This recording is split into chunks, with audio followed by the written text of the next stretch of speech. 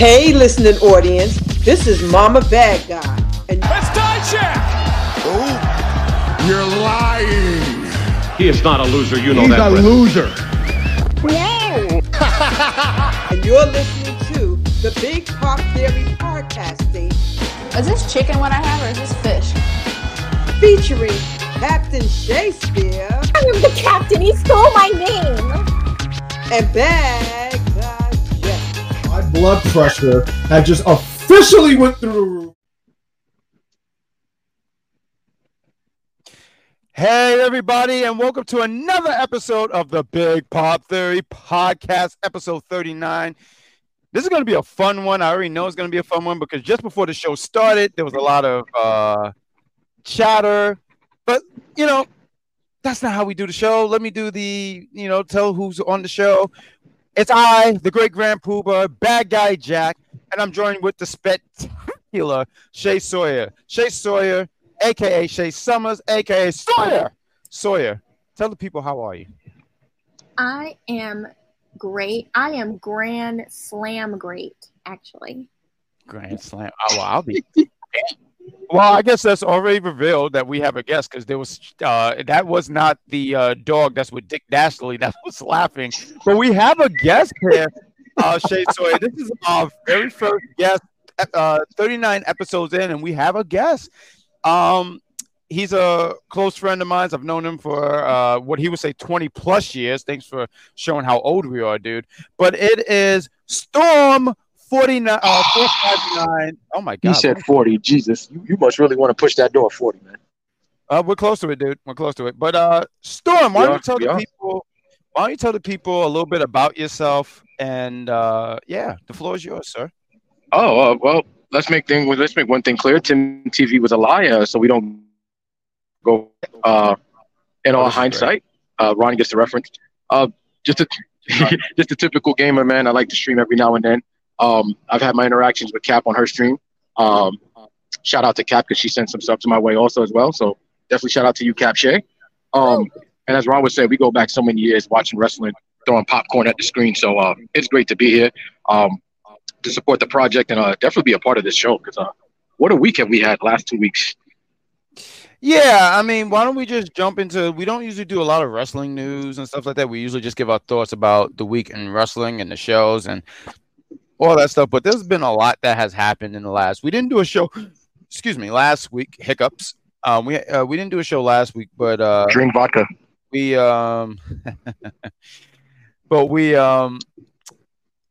lost last week. We lost Terry Funk and Bray Wyatt, and we wanted to send our condolences. We didn't have an opportunity to say all that. But Terry Funk, I do want to take the floor, and if you guys want to, if there's anything that you guys remember about Terry Funk, please take the floor. The man lived an incredible long life. I believe he was 79 years old. I got familiar with him, I would say, in WCW.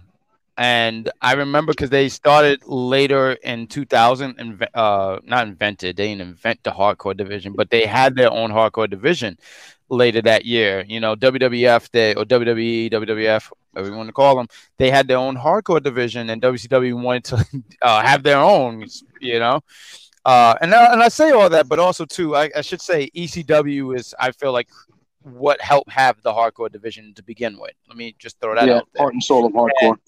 And I got familiar with him later on. I remember he was like the general manager or something. I remember I didn't like him immediately because he was getting in Brett's way. So anytime, because if you're in Brett's way, I just don't like you. Jesus. Yeah.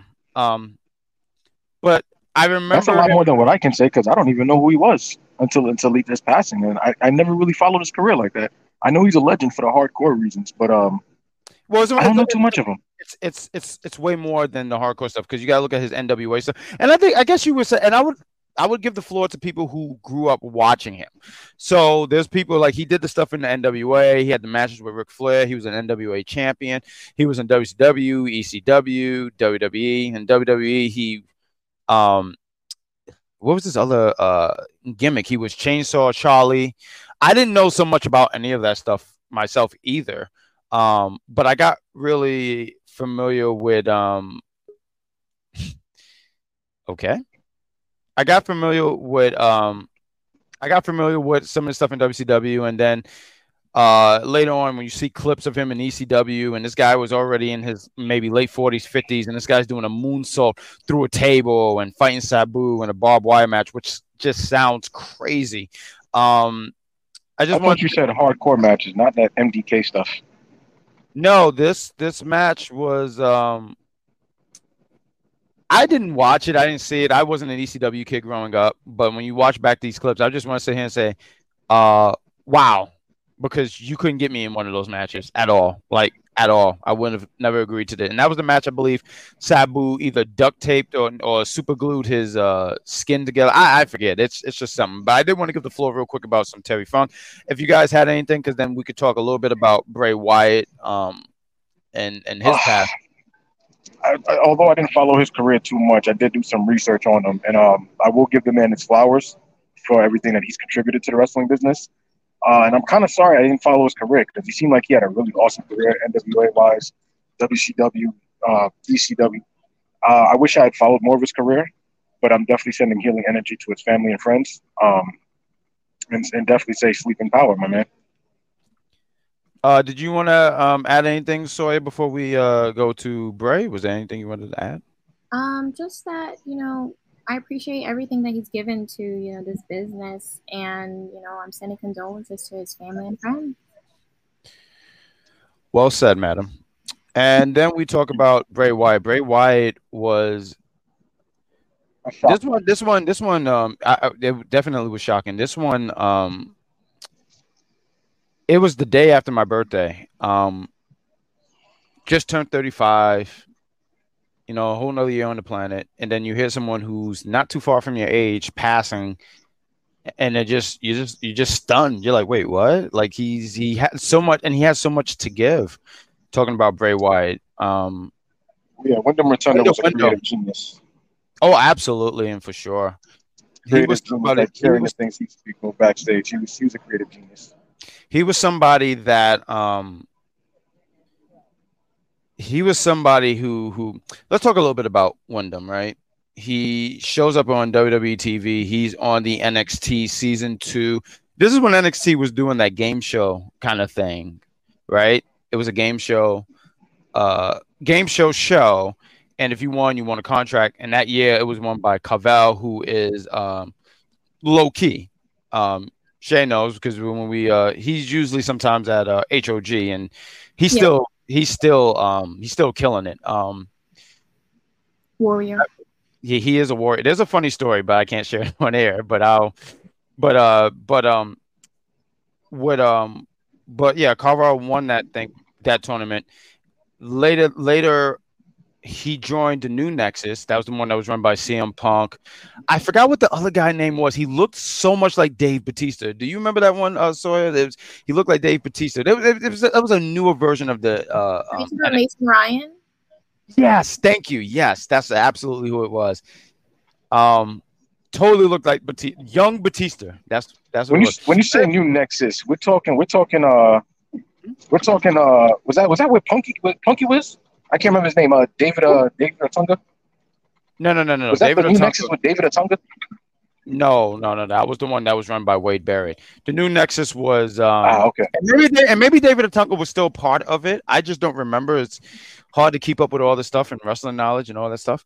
But he was a part of the Nexus. I don't remember he was part of the New. I don't know if he stayed, but he was a part of the New Nexus. He got sent back to FCW. And I remember this mask gimmick. I don't know what the name of this gimmick was at the time, but I do remember it because I remember going to WrestleZone, and that's where I got a lot of my wrestling news and stuff like that from. And I remember he had like a mask. I want to say it was a Jason S mask, but I could be wrong.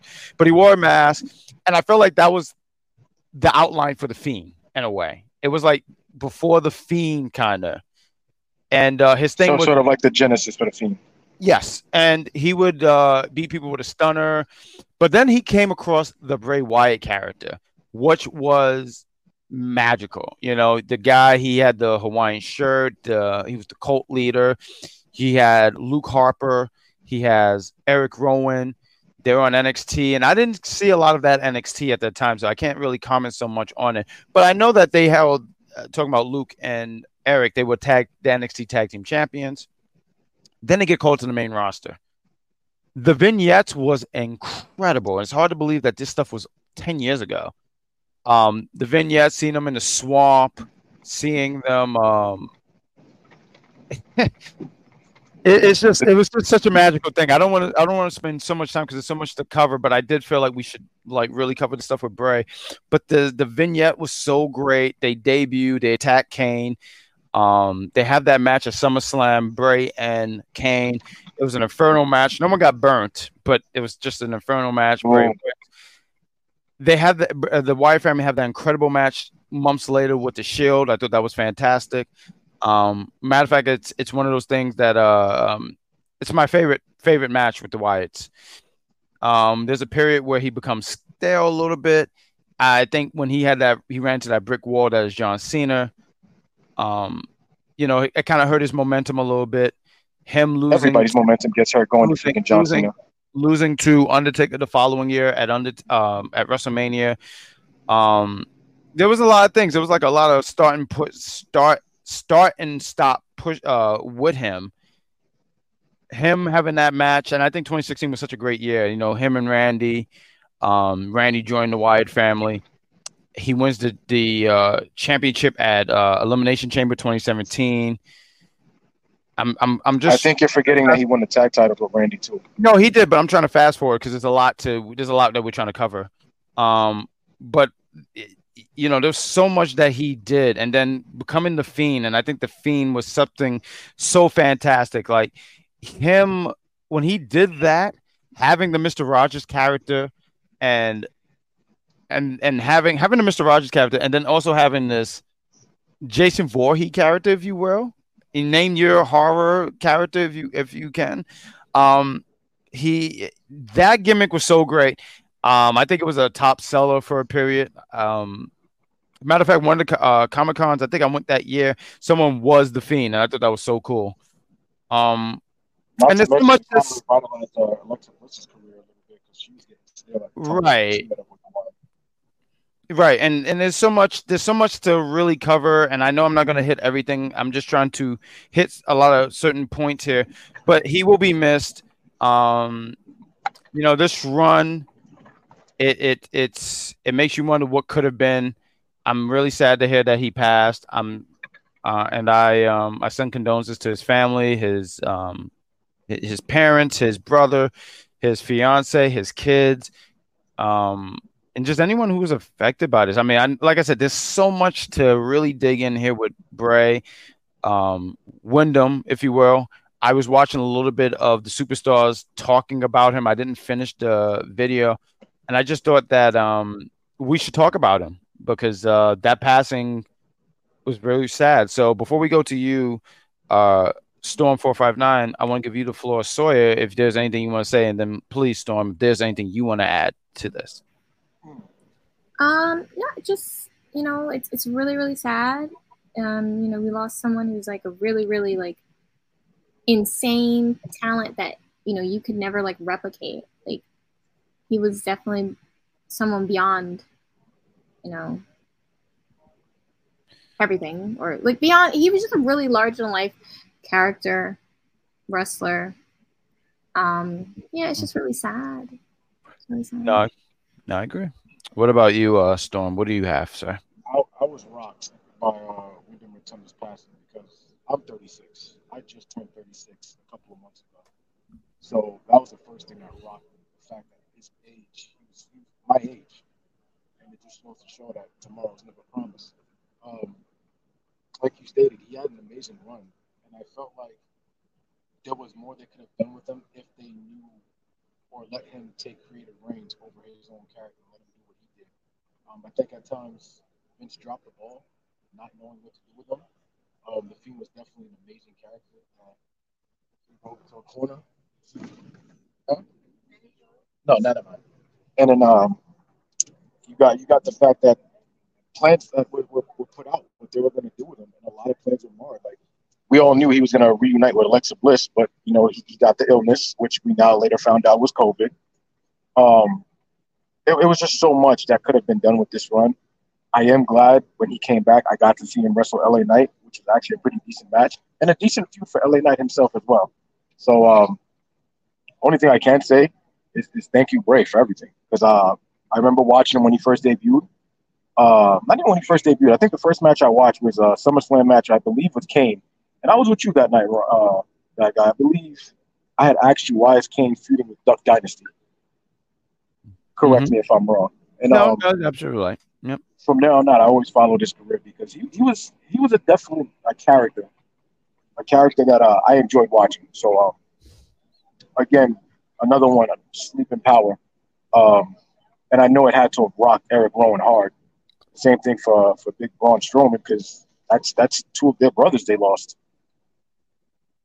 So definitely rest in peace, Wyndham. Absolutely, and the tributes keep on going with Wyndham, and once again, we just wanted to send our condolences to everyone who is affiliated with Wyndham Rotunda. And one of the things I'll end it with this. The one thing that I really liked the most that I heard about him is on how much of a good dude he is. So if I can sit here and say this on the podcast, if it doesn't take much to be kind, so just be kind to people, man. Like, just be kind. Definitely. Be kind to people. It's a beautiful trait. It definitely is. Definitely wise words from my man Grand Poobah. Thank you, sir. And the last piece of before we start breaking down and having some predictions and stuff like that, let's talk about CM Punk, guys. I mean, it's kind of hard to not talk about this. The man got terminated. It's and I'm interested in hearing what you guys have to say. I do have the statement, if I can read it for you guys. All Elite Wrestling has terminated the wrestler and employment agreement with agreements between Phil Brooks, CM Punk, and AEW would cause effect immediately. The termination was confirmed today by Tony Khan, CEO, general manager, and head of creative of AEW. There's a lot of jobs you got there, huh?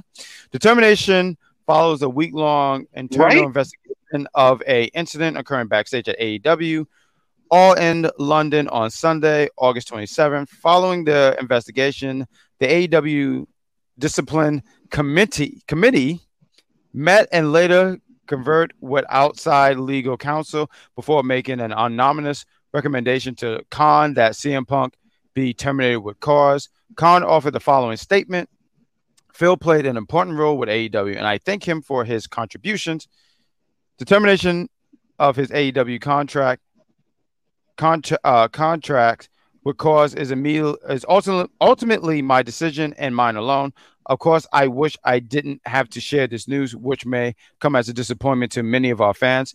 Nevertheless, I am making the decision in the best interest of the many amazing people who make AEW possible every week. Our staff, venue operators, and many others who efforts are unsung, but in essence, to bringing our fans great shows on television and at arenas and stadiums throughout the world.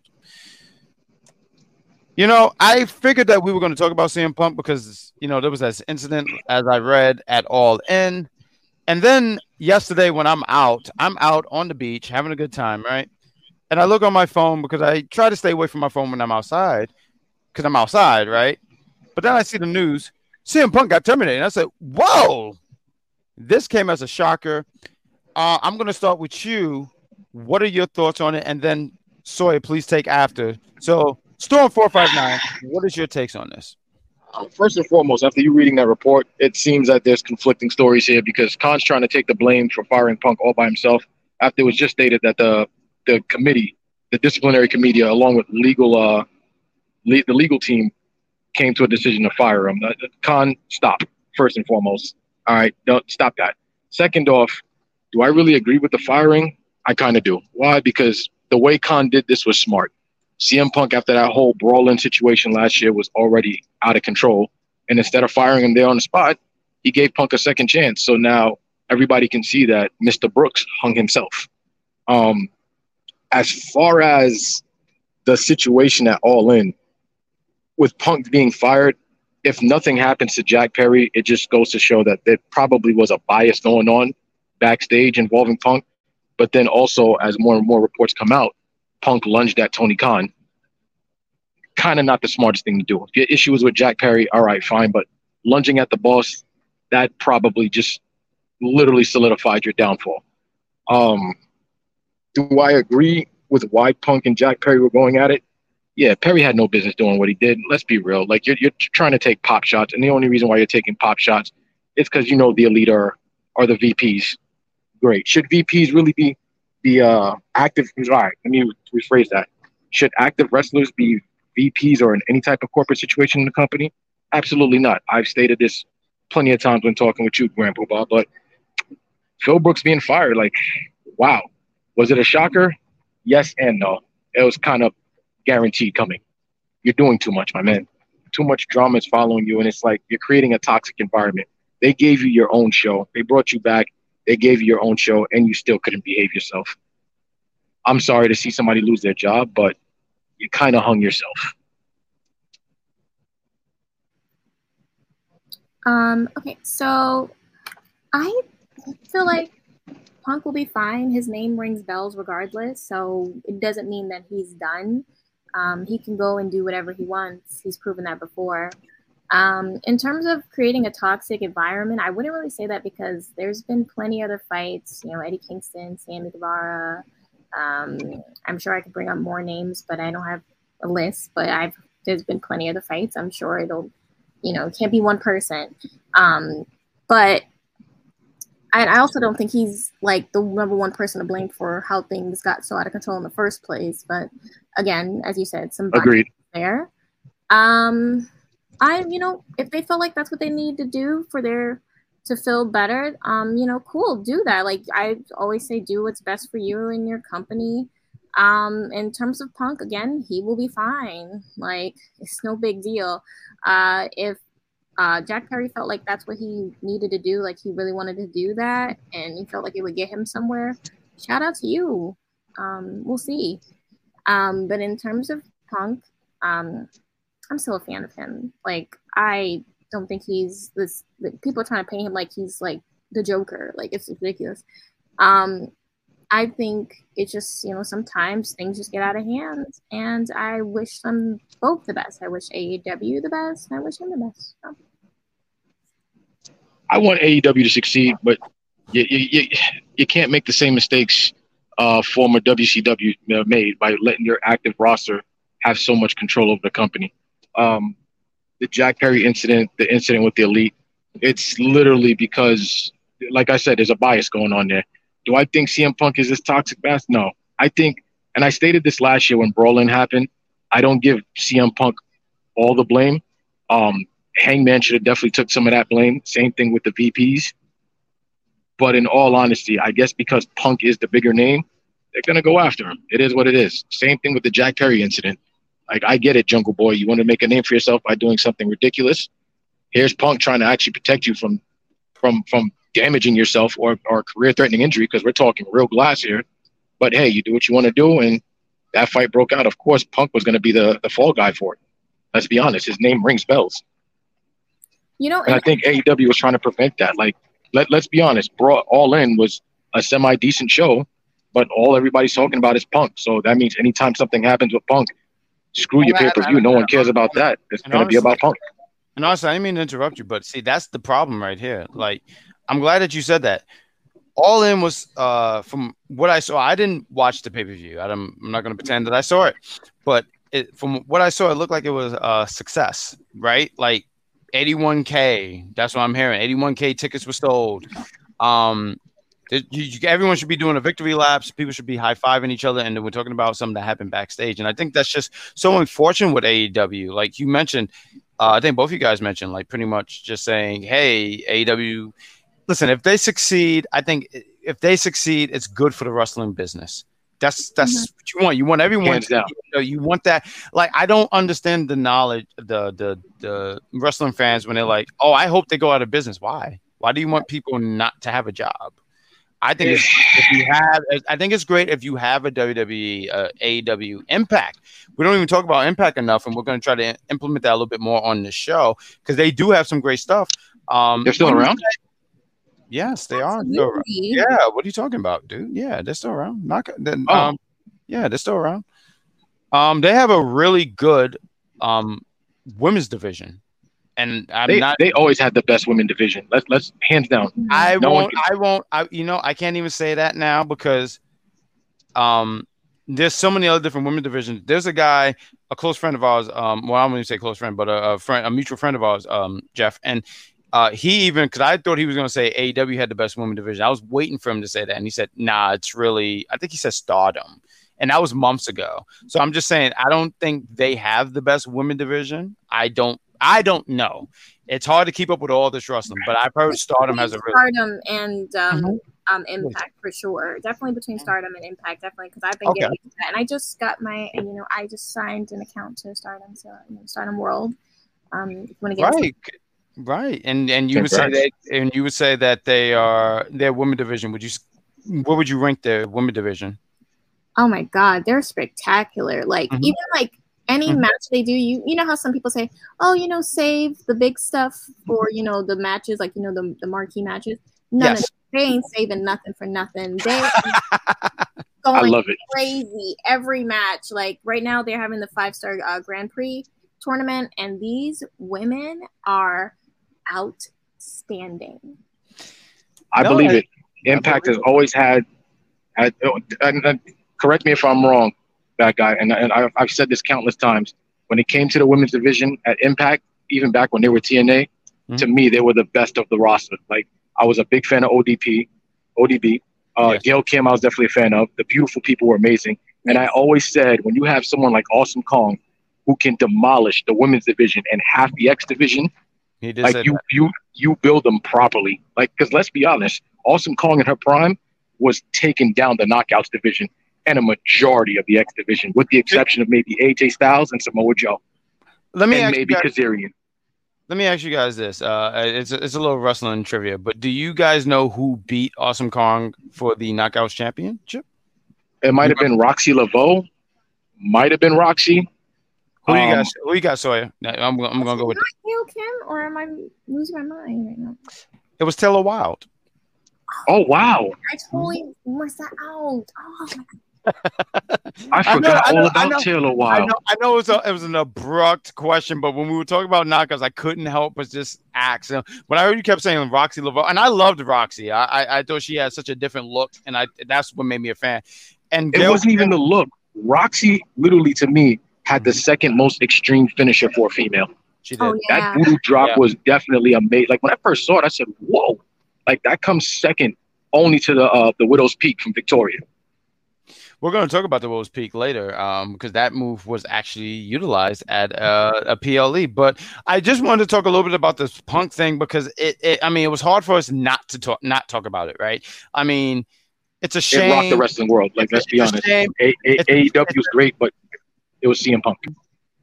It's a shame that it happened. I agree with Sawyer with the part of, like, he's going to be fine. Like, when I was when I saw it, I was like, oh, man. But it's not like, oh, man, he's going to be in a cardboard box in Chicago asking for change. No, he's going to be fine. He's going to be okay. Like, he's going to be just fine.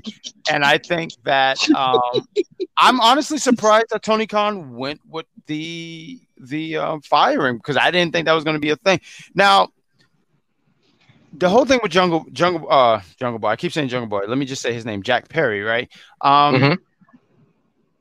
I think that young people, man, let me say something. If you guys are in your early 20s, please listen to people.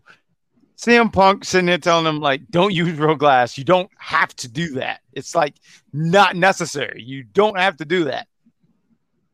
But I wish that Punk, and I'm not even gonna say I wish. I won't even say wish. Him getting released, him getting terminated, it was the right call. I hate it. I'm not a fan of it, but it was the right call. And like I said, I'm trying to find the vernacular how I want to put the sentence, but when Jungle Boy said it's real glass, Crimea River, I would have said, all right, well, if that's what you want to do, whatever. I would have ignored it. I would have ignored it. I would have did my best to ignore it. But Punk, CM Punk is the kind of guy who's like, yo, you have a problem with me? And there was a whole bunch of other reports and everything like that. And I'm not even going to go through all that stuff because there's so much other things we're going to talk about on this show. I feel like we've already went a half an hour, and we didn't even get into the other stuff that we wanted to get into. But Punk is going to be fine. But let me ask you guys this. What is next for Punk? Do you think he stays in wrestling, or do you think he retires, or do you? Matter of fact, let me go back a little bit. Do you want him to continue in wrestling, or you think, hey, he beat Samoa Joe and one of the biggest shows in AEW. He went out strong. Let him go out that way. He did go out strong. I'm on the basis of never say never because a lot of people think we'll never see him in the E again. I don't want to believe that. Do I want his career to be over? No, because I feel like let him end it on the term that he actually wanted. Give him the biggest show of them all. Because let's be real, he was with the other company. Now give him the main event that he's always wanted, and then I'll be all right with him retiring peacefully. But I definitely would want to see him take one more run, give him a main event title run at Mania, and that's it. I'm good with that. Because in all honesty, what else is there left for him to accomplish? He's done everything he's needed to.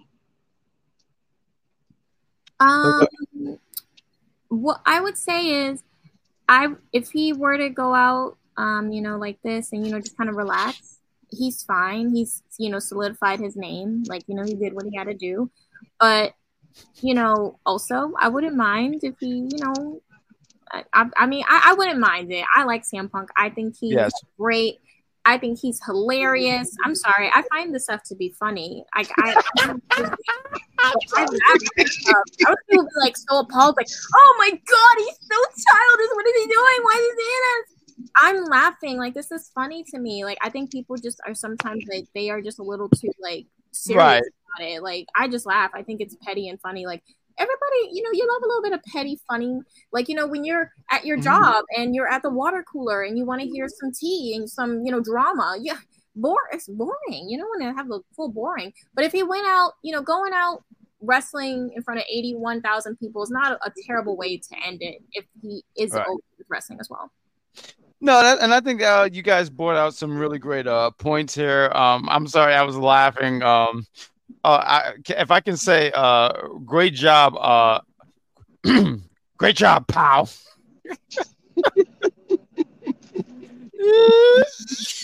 That was great. That might be the name of the episode. Hey, pal. Wait, what? Say it again. Say it again? Yes. Okay. Storm, you fight, pal. That's good shit. That's good shit right there. Hey, we don't curse on this show. What the hell is your problem, bro? Like, what are you doing? Oh, wait, we don't? I'm sorry. This is a PG show? Nah, I'm just kidding with you. But you fight, pal.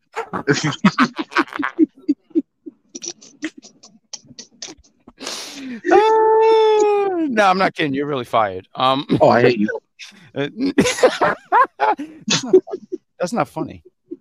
So we talked about CM Punk, but we're going to continue our AEW talk. So let's give some predictions here. They have a show. It's called All Out. All Out. Oh, I'm sorry. Happening in Phil Brooks' hometown. After he just got fired. How do you guys think that's going to go? Like we talked earlier, Storm, and I said they're going to hijack the show, but I'm interested in hearing what you guys think. What do you think that crowd is going to be? They're in Chicago. There are. Let me look up the arena. Because they definitely gave Tony the business last night. So I mean, they damn sure did. It's going to be. They're hijacking the show to a point where. Don't be surprised if Tony Khan decides never to book another AEW show in Chicago. No, they won't do that. I don't think they will ever go that far not to book a show in Chicago. But I if you was to sit here and say his feelings are going to be hurt, yeah. Oh, absolutely. They're definitely going to be hurt because of everything. You decide, all right, no Phil Brooks. Let's give you Dennis Rodman. What? What? No, finish your thoughts. I heard. She stopped. No. I want to hear. Where? Why was he there? Like, I don't understand that. I'm not gonna say nothing, but I'm just saying other people will be questioned if Dennis Rodman randomly was put on the card. I don't know. He's there, but he's going to be out there. So okay, let's do some predictions, right? This show. To be fair, you gotta have to tell me what matches on the card because I'm going to AEW. I'm trying to get. What was it? I'm trying to Collision. What was the one? Was it Rampage? No, yes, whichever one it was. Wednesday night show.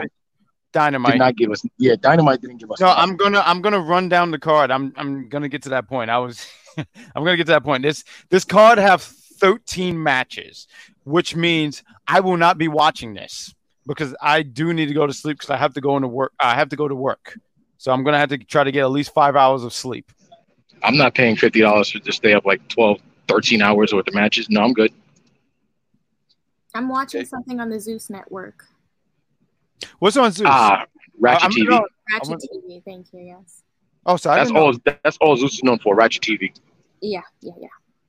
Just picture like Flavor of Love, and when they get into a fight, they don't blur out nothing. You get all the cussing, all the wig snatching and all that. It's great. It's really great. Oh, so what you're saying is Staten Island at 9 o'clock at night? Yeah. I would say more of East Orange County, Jersey, but close enough. We just lost a whole bunch of people who listen to us from Jersey. Thanks a lot. I mean, they would agree though. Hold on, sorry. Fire him. Say you're fired. Oh my gosh. I'll do it. Have to be the one to do it. What do you mean you? Oh, this is the first time I've ever asked you. No. You know what? Just listen, pal. Fired. That's the door. Just send me my check, and if my name is ever mentioned, you'll be hearing from my lawyers. Oh no, we're gonna blur you out completely. Matter of fact, honestly, there is we're gonna have it here next week. If you're with it, Sawyer, there's a Kurt Angle documentary, and it looks so good. I didn't have an opportunity to watch it, so maybe next week we can add that in for the show next week because I think that's gonna be fantastic because Kurt Angle had such a historical career, and I feel like. Matter of fact, can I ask you guys this? I was listening to Chris Van Vliet, right? And Kurt Angle was on the show, and he doesn't consider himself a GOAT. Do you guys consider him a GOAT? Hell yeah. Hands down. Well, who said it was a GOAT? No, Kurt Angle doesn't consider himself as a GOAT. That's insane. And he doesn't feel that way because he wasn't in WWE for 20 years, and he spent a lot more time in TNA or Impact than WWE, and I just that baffled me. I'm like, dude, that's your body of work. I'm sorry. Go ahead. What do you want to say? No, that's just blasphemy. That's blasphemy. He didn't feel that way because he's looked at someone like Shawn Michaels and Undertaker who have been in WWE for many years. But I'm like, dude, your body of work, no matter what, WWE, Impact, it is just. And I feel like he had a lot more great matches in Impact, and that's only because he spent more time in Impact. That's the only reason why. But even if you look at his body of work in WWE, he had some fantastic matches, some really great matches, some matches that if he stayed in WWE, if we're in an alternate timeline and he stayed in 06 and went on, and he would have had so many other great matches, so many talent that he would have had some really fantastic matches with. But Kurt Angle is a GOAT. I just wanted to throw that out there. I just wanted to hear. Oh yeah, hands down, he's a GOAT. He's the greatest of all, one of the greatest of all time. Yes. Matter of fact, I think he talked about having a match, not having a match, but if he could have a match with Brett. And I'm sitting here saying, oh my God, that match would have been great because he had a fantastic match with Shawn Michaels, WrestleMania 21, 2005. That match was great, and not for nothing, I loved the match because Shawn Michaels lost. So you just had a beef with Shawn Michaels at the time. No, I don't. No, that's not true. Yeah, it is. Yeah, I'm about to say, like, let's be real here. No, but Shawn Michaels is a GOAT too. But they really had a great match together. And I can't help but say, if Brett was healthy at that time, they would have had a. I think they would have had. They would have tore the roof down. I think it would have been. It would have been a fun. I don't know if it would have been because not a lot of people like technical wrestling. But if you're a fan of technical and that kind of stuff, that I think they would have if you're a fan of it. But let's talk about. But this is what made Kurt Angle GOAT, though. His style of technical wrestling was amazing and fun to watch. He made it fun. He made it really fun to watch with some of his movesets that he had. Well, you know what made Kurt Angle so great too? what made Kurt so great was he was, and it's crazy because I listened to this interview with Chris Van Vliet, and if you guys get a chance, just check it out. It's a fun interview. But he even talked about being like a lot of people when they think about a funny wrestler, like someone who had comedic timing. He was like, I was never funny. I'm like, what are you talking about, dog? I literally was watching you for years and laughing. Like I would cry on some of the stuff that he did. And I remember, if I can use this particular example, TNA, Jay Lethal was cosplaying as Macho Man Randy Savage. And he's talking as Randy Savage. And he's saying, yeah, I fought Jake the Snake at Madison Square Gardens. And I'm like, no, you didn't. That was the funniest segment. I'll never forget it because he said, I went to the top rope and I was about to deliver my final elbow drop. And here's Kurt Angle. Yeah. Then what happened? And here's Jeremy Burrow. Kurt, this has nothing to do with Sting. Where's Sting? It didn't. And and I just thought that was fantastic. But let's talk about AEW. They have 13 matches, and we're already went over 40 minutes. But let's talk about Athena. We have Athena, Mercedes Martinez, and Deontay against Sheeta, Willow Nightingale, and Sky Blue. We'll start with you, Shay Sawyer. Who you got going for this 6 women's tag? You said Deontay. I did. I'm doing the best I can over here. Jesus. Wow, are you judging? Hold on, wait. I need to know. Do you have a judge license? No. Just I've say been no. a judge before, so I guess I can say yeah. No. This have nothing to do with you. Well, how do you say it? Diamante. Diamante. Oh, Diamante. Oh, okay. I'm sorry. Thank you. But Diamante, Sheeta, and Willow Night. No. Diamante. She's with Mercedes. And are you laughing? Are you laughing at me? Is that funny? Listen, we're at 40 minutes. You continue. No, I'm asking you for who do you think is going to win? Athena, Mercedes, and Diamante. That's a good choice. What about you, Storm? So you said Mercedes, and I'm thinking Mercedes money. Monet. If that's who I think it is, then that's my money. No. She's no. This Mercedes Martinez, she's different. No, that's Monet. I have no idea who to pick. I'll just flip a coin and pick from that. If you watch the Mae Young Classic, she was in there. Who was she? She had a match, I believe, with Shayna Baszler. She did towards the finals. Okay. Athena, to help you with Athena was Ember Moon. Oh, see now that I know who that is. I don't know. Ember Moon was definitely really good. She's still good. She's killing it right now in Ring of Honor, as the women's champ.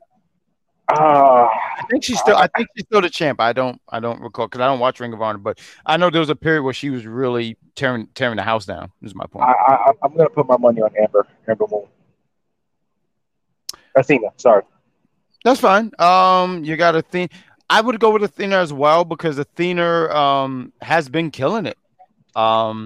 Mercedes and Diamante, right? That's how you say it, Summers? Diamante? Thank you. We have the Acclaim with Dennis Rodman going against Jeff Jarrett, Satnam Singh, and Jay Lethal. We were just talking about Jay Lethal. So it's a 6-man tag match for the AEW World Trios. It's for the World Trios Championship. Who do you guys got? We'll start with you, Storm, and then you, Sawyer. Wait, Dennis Rodman's really on the card? No, he's coming out with the Acclaim. He's not in the match. I don't see the belts, the Trios champion, changing hands already at the Billy Gunn and what's his name? The Acclaim. Won it. Yeah, and the Acclaim just won it all in. So my money's on Billy Gunn and the Acclaim. What do you got, Sawyer? I'm laughing when you laughed. I was waiting for, it's time to rock and roll. No, I'm just joking. Go ahead. Please. The Acclaim. Fantastic. Yeah, the Acclaim ain't. They're not gonna. If they drop the titles like this, at that point, I'm just throwing things at the TV. Yeah, I don't see them losing it. We have a singles match for the AEW TNT Championship. We have Luchasaurus with Christian Cage going against Darby Allin with Nick Wayne. I think there's a possibility that we're going to get a title change. So I'm going to go with Darby Allin. I think Darby. Hold on, wait. I see Darby Allin getting the W here. Sawyer, who do you got? And then Storm. Christian. Well, I'm sorry. I mean Luchasaurus. That's great. Go ahead, Storm. Who do you got? Oh yeah, definitely Luchasaurus. Like, I'm a fan of Darby Allin's work. Don't get me wrong. Great talent. Do I see him being the one to knock off Luchasaurus? Absolutely not. No. Okay. Definitely not. That's no. Just no. I'm not even gonna make a comparison. Just no. Okay. So the next match, we have a singles match. We have Miro going against Powerhouse Hobbs. I got Powerhouse Hobbs. I want him to. I like Miro. I really do. I think Miro is great. He's I've always was a fan. I still have a shirt. It's Rusev Day. So I love Miro.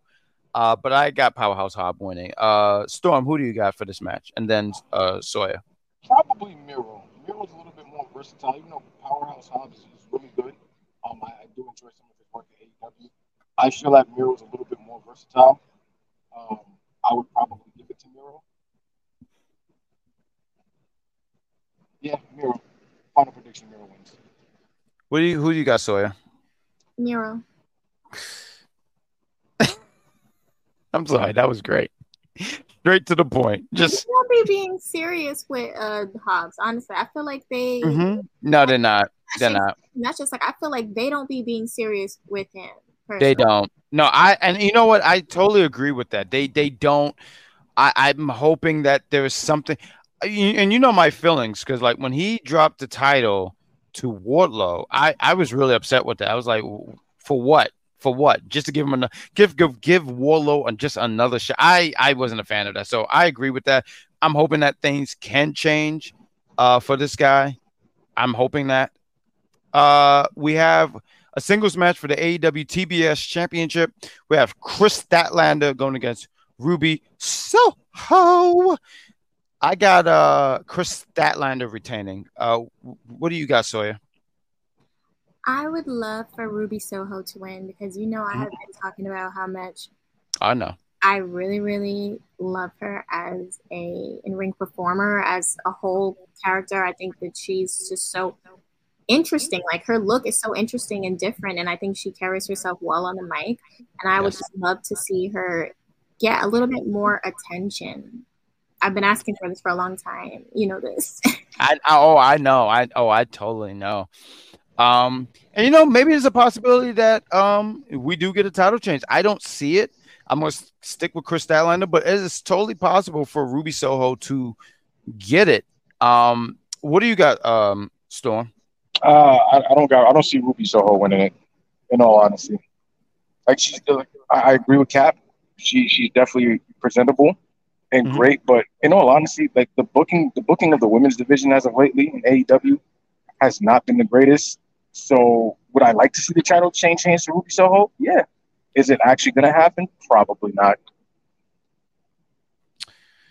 Then we have there's going to be a strap match. I can't help but believe that originally it was going to be Ricky Starks against CM Punk. And if you was listening to us earlier, you could see why this won't be a thing. But they brought back on the contract on Collision last night. I didn't see Collision. And me and you talked about this, Shay, when Collision was going to be on Saturdays. I said that just seemed like a weird time frame to put it on, especially when you have a PLE. Like a lot of people are going to watch the PLE over Collision, big time. But on Collision last night, Ricky Starks was out there. He won a match with the Dragon. Ricky oh my god, Ricky Steamboat. Yes, thank you for that help. This is why we were tag team champions for a whole day. Ricky Steamboat, and Ricky Steamboat said The contract says Dragon, but if you look, it said American Dragon. And Jake I'm not Paul. talking about it. Damn it, you beat me to the. Oh my God, you're gonna be fired. You beat me to the bit. Stop beating me to the bit. This is my thing. Oh, sorry. American Dragon. Jay, you know who sung that song? Let me see. Do you remember who sung that song? No, It was the Jonah Brothers.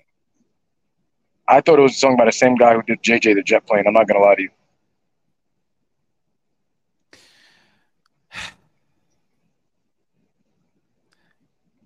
I see Brian Daniels. So Brian Daniels. That's it. Sorry, but bring some sanity to this. Who do you got winning? Yeah. The American Dragon. American Dragon. I don't know because I mean, Mhm. aren't they trying to do something with Ricky? I feel like that would be a little bit Mhm. counterproductive, but I don't know. I'm gonna say American. I'm saying American Dragon. Who do you got? The I'm sorry. American Dragon. Oh, she said We're just American. gonna Okay. Yeah, we're just gonna ignore her. Hey, this No, whole no, thing? no. I'm sorry. No, I didn't hear it. No, I bet you didn't. Big ass ears. Ooh. Go ahead, Storm. Go ahead. Go. Listen, they're battling a Chicago crowd that's gonna probably hijack the show. I'm pretty sure if Danielson loses, they're going to erupt. So, sorry, American Dragon, you ain't winning this, and it's not even by choice. It's just nah. Okay. We have another singles match. We have Kenny Omega against Takeshi with Don Callis. It would be great for Takeshi to get the win, but I see Kenny Omega beating this young lad. Who do you got? Who do you got for this one, Storm? Definitely Kenny Omega. He ain't moving. What about you, Sawyer? Kenny. Okay. We're almost done. I know that we have already dragged this episode so long, but we also have just this. This will put a smile on Sawyer's face. We have Bullet Club Gold, the Bang Bang Gang, which sounds very petrifying. We have. I didn't get petrified out of that, but okay. I am petrified. I am mortified, bro. Thank you. Yeah. Can you imagine, like, you're part of the Bullet Club, going to be like, "Hey, we're in the Bang Bang Gang." I'm like, I think you're thinking a lot into it. I do think a lot. I can't help it. Like, I color outside the lines just because I want to be myself. But we have the Bullet Club Gold. We have Austin and Colt Gunn, Jay White, and Juice Robinson. And I believe also in this match is Cardboard Jay White too. So apparently they have Cardboard Jay White. Yeah, it is Card Blade. That is Card Blade. Oh, I'm sorry. I'm a Card Blade. So they have an extra man. So they already have the advantage here, having Card Blade. It's Card Blade, right? Yeah. They barely can put. You gotta go do a lot to put down Jay White, but then you got a whole other Jay White in cardboard form, which is probably more scary than the actual. It's petrifying because you can get a paper cut. You know how bad paper cuts suck? They suck. They're awful. I don't know if it's as awful as stepping on a Lego. Like, that is awful. No, it's worse. It's worse because if you get a paper cut and you try to take a shower, it don't feel good. Why would I try to take a shower? Like, I'm definitely taking a shower. Well, here's the thing. So after a paper cut, just one paper cut is enough to burn you for a century after taking a shower. Okay. Now, if you get multiple paper cuts and then you got to take a shower afterwards, the agony is ridiculous. Well, what if you just lived in New York for your whole entire life? I just don't think you could fail anymore. But that's not the point. We have we have FTR and the Young Bucks going against Bullet Club Gold. I see Bullet Club Gold getting the dub here in this. They got the win last weekend because they just had a pay-per-view. I'll give the floor to Sawyer first because I know this is her group. Sawyer, who do you got for this? If anybody has any sense, clearly Bullet Club Gold should win.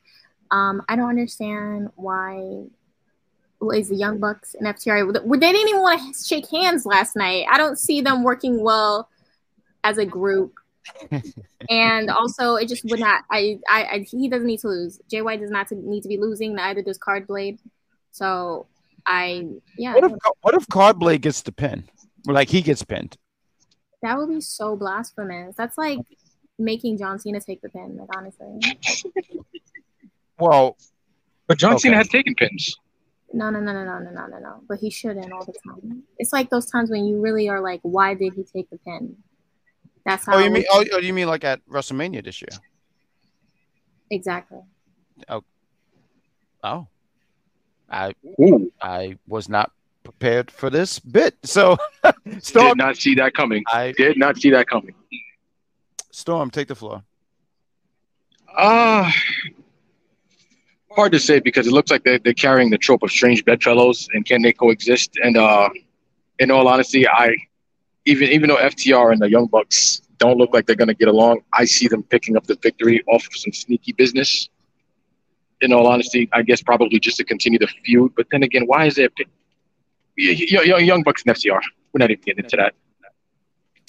All right, let's go into the next match for the Ring of Honor World Tag Team Championship. We have Better Than You, Bebe, Adam Cole, and MJF going against the Dark Order. I'm not even going to break down this whole match. The Dark Order, they won a Battle Royal, so they're going to go against Adam Cole and MJF. I don't see Adam Cole and MJF dropping the titles to these guys. So I don't either, unless this is going to be the the downfall that really brings their rivalry to another level. I don't see them dropping it either. What about you, Sawyer? I'm gonna go with the Dark Order. Just you can hear the enthusiasm in her voice. No, I'm just like it's like I don't think they're gonna win, but I would like it. Oh yeah. Sorry, I muted myself by accident. But I would like it because I'm just not into this. Like I'm not into the Adam Cole MJF stuff. I don't know. Everyone's saying it's fantastic. It's just not resonating with me. It's the equivalent of Miz and his stunt double. In all honesty. No, I don't even think it's even close to anything like that. It's something. Because even with that, right? Matter of fact, we'll save that for an after show conversation and stuff like that because so much we still want to cover. Let's talk about the single. There's a Ring of Honor World Television Championship match. We have Samoa Joe against Shane Taylor. I see Samoa Joe retaining.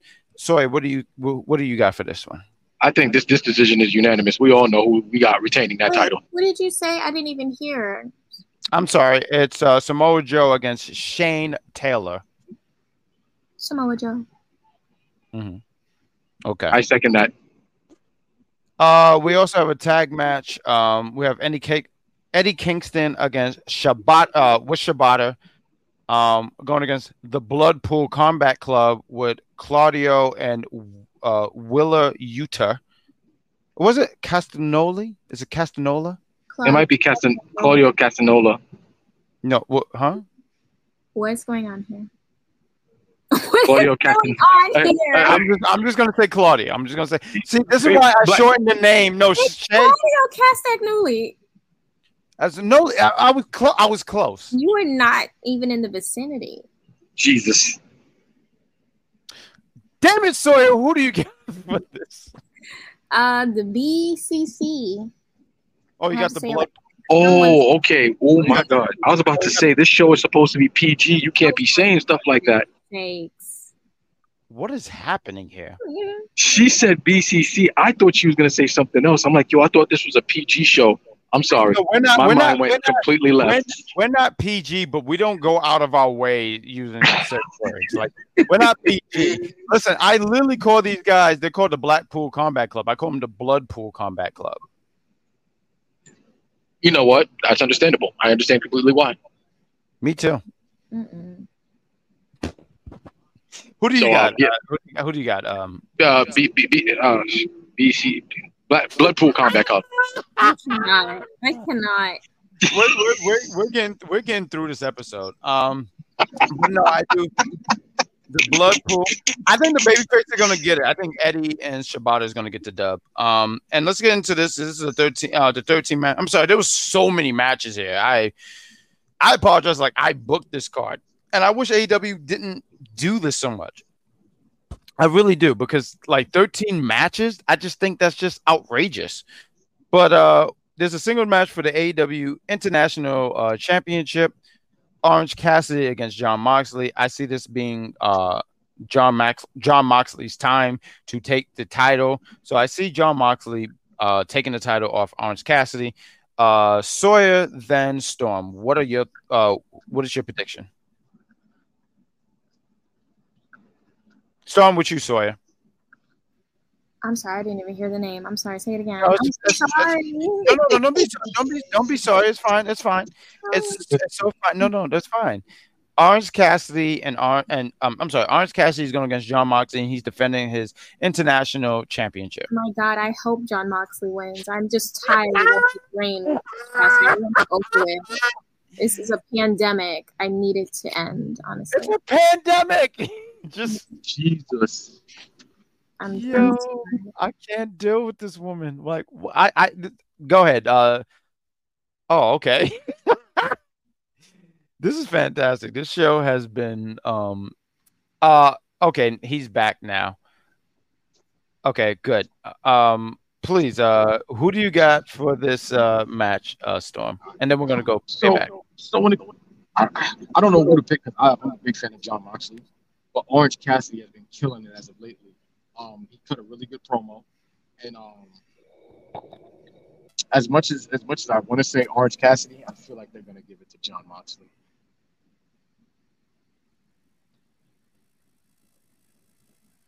Am I there? Can we still hear me? No, you're basement bobbing it right now. Am I basement bobbing it? No. Basement bobbing it. No, wait, no. You answered that question. Don't troll me, Cap. Yeah, yes. This is the truth. Oh, okay. No, I was saying, Cassidy's been killing it on the mic. His mic skills have been great. I've watched the promo from him on, God damn it, not Rampage. I can never remember the Wednesday night show. Help me out here. Is it Dynamite? Dynamite. There you go. I don't know why I can't remember that, and I watch it too. But he's been killing it with his promos on Dynamite. And as much as I want to see OC win, I feel like Moxley's taking it. I hope so. Because apparently OC is a pandemic for you. I just can't. I feel like it's nothing against, because I feel like he has put out great matches. It's just kind of like the reign is kind of boring to me at this point, and I'm just ready for something. Wait, hold on. I'm glad you said that. Orange OC. Cassidy? Yeah. Yo. He's been, honestly, I think he's been. Can I be heard? Yeah, you can be heard. I just want to make sure. Can I be heard? Yeah. Yes. Okay. While yelling at the mic. All right, While yelling at the mic. Because I just yell a lot. It's funny because a lot of people, and I know Orange Cassidy he's a mixed conversation, right? Because like I hear what you're saying, Shay, where you're like, he's. I get it, because we've talked plenty of times. You said he just doesn't do it for you, and that's fine. I think that's fair. I think he's been one of AEW's better champions. I think he's proved that he was more than just put his hands in his pockets. Like he still does it, and the act of him doing it is not like when I first saw him. I forget how many years at this point, and he like obliterated Tommy Dreamer's knees. I said, "Oh, this guy is fantastic." Matter of fact, the running joke was if you Googled him, if you went on YouTube and you looked him up, they were like Tommy Dreamer's knees get destroyed. And then you see these kicks, and you're like, "What? What are you talking about?" But I get it. I understand that. But I definitely think he's definitely going to drop the title. That's our prediction for AEW Brawl Out. All Out. All Out. But let's talk about WWE had a PLE last night. I thought it was a pretty solid pay-per-view. What did you guys PLE? What do you guys think about Payback? Let's start with hold on before you matter of fact, let's stick with you because you're the guest. Storm, why don't you give I go ahead, take the floor. Payback was a really good pay-per-view. To me, the cage match and the street fight were two of the best matches I saw. I can agree. Congrats to my man Finn Balor for becoming Grand Slam champion last night. That's definitely No. Hold on. Wait. You don't have to do that. You don't have to do that because Sawyer's here. Like, no. Listen.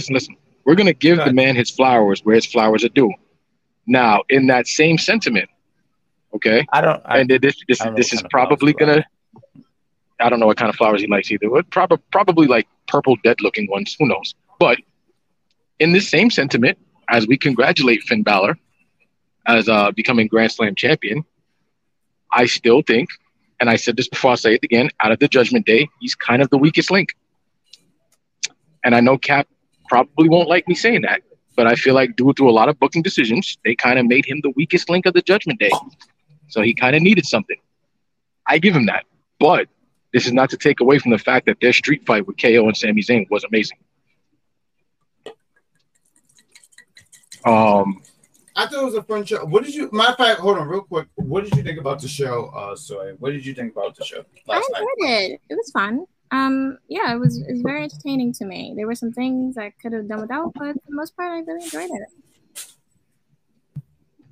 it. The highlight of the night for me was definitely the return of main event Jay.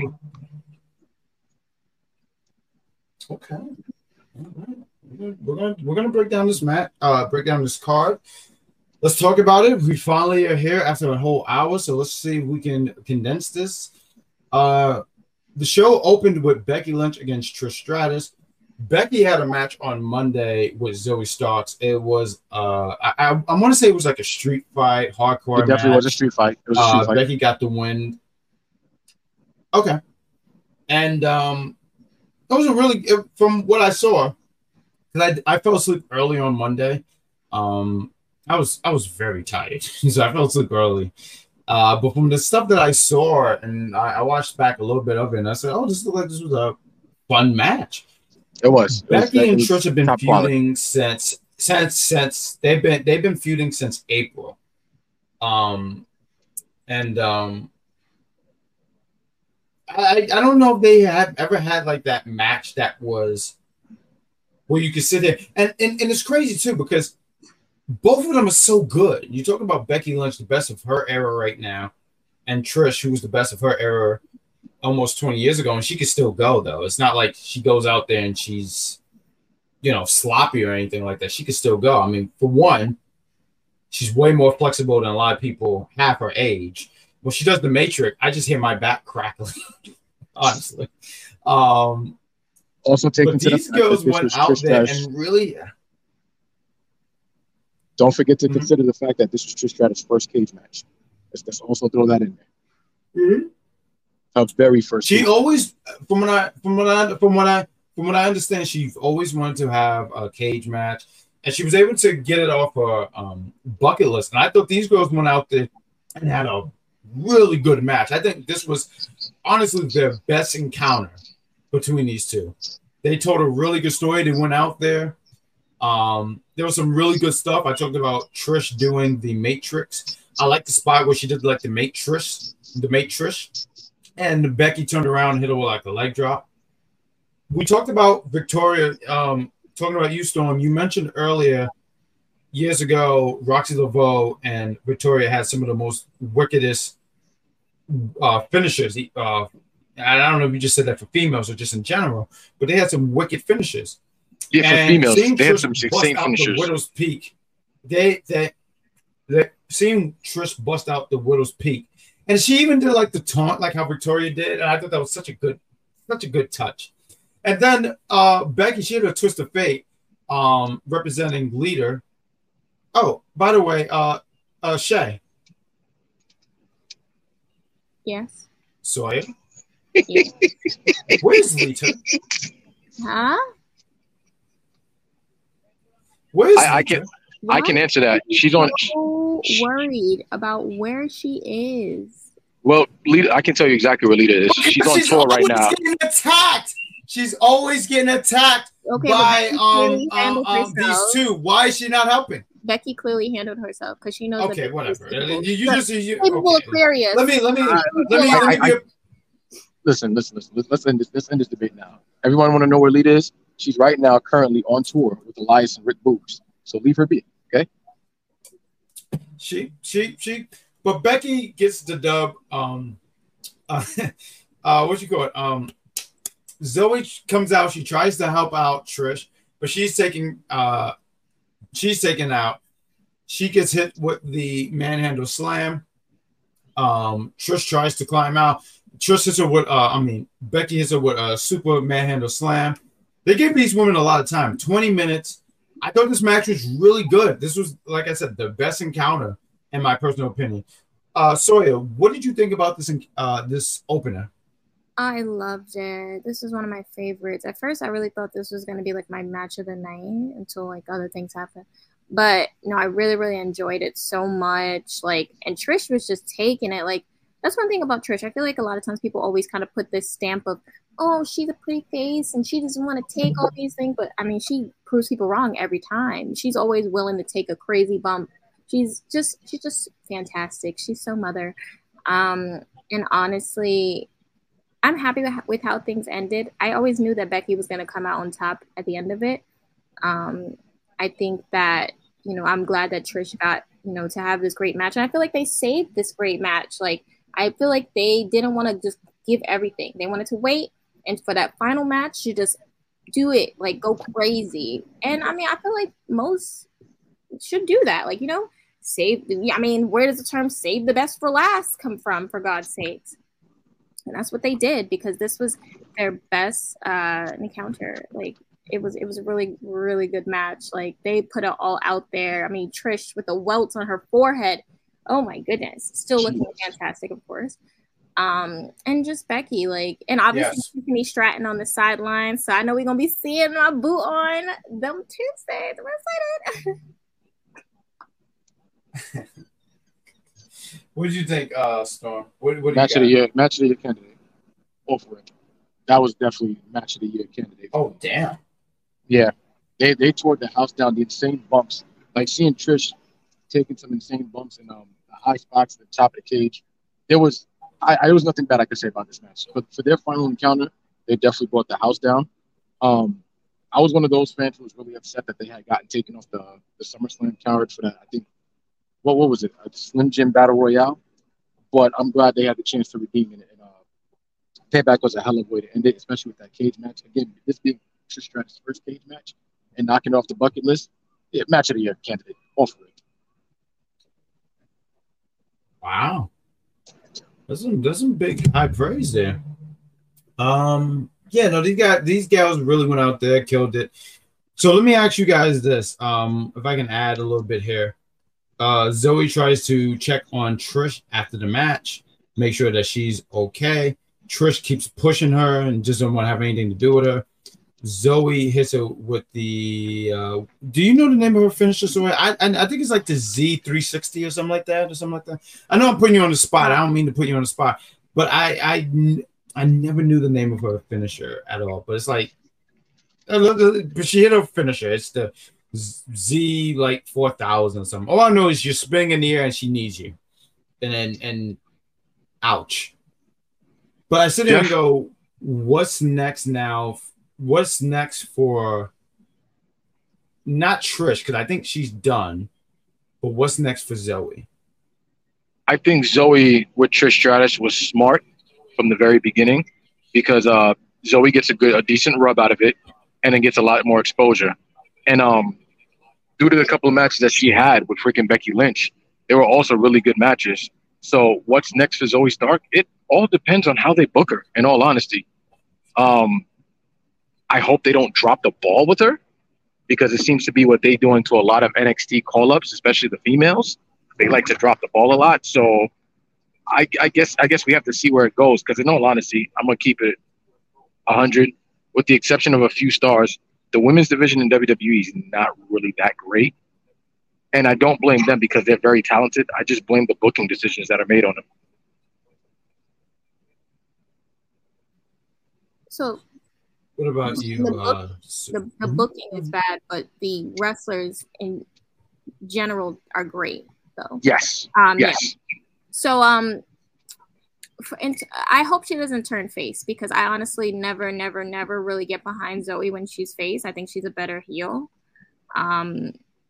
I hope that they don't. Please don't turn her face. That would be the worst thing they could possibly do. They have to find something else to do that will keep her as a heel, because as a face, I just think she's a better heel. And there's certain people that just work better certain ways, you know. Some people can do both, some can't, and that's okay, you know.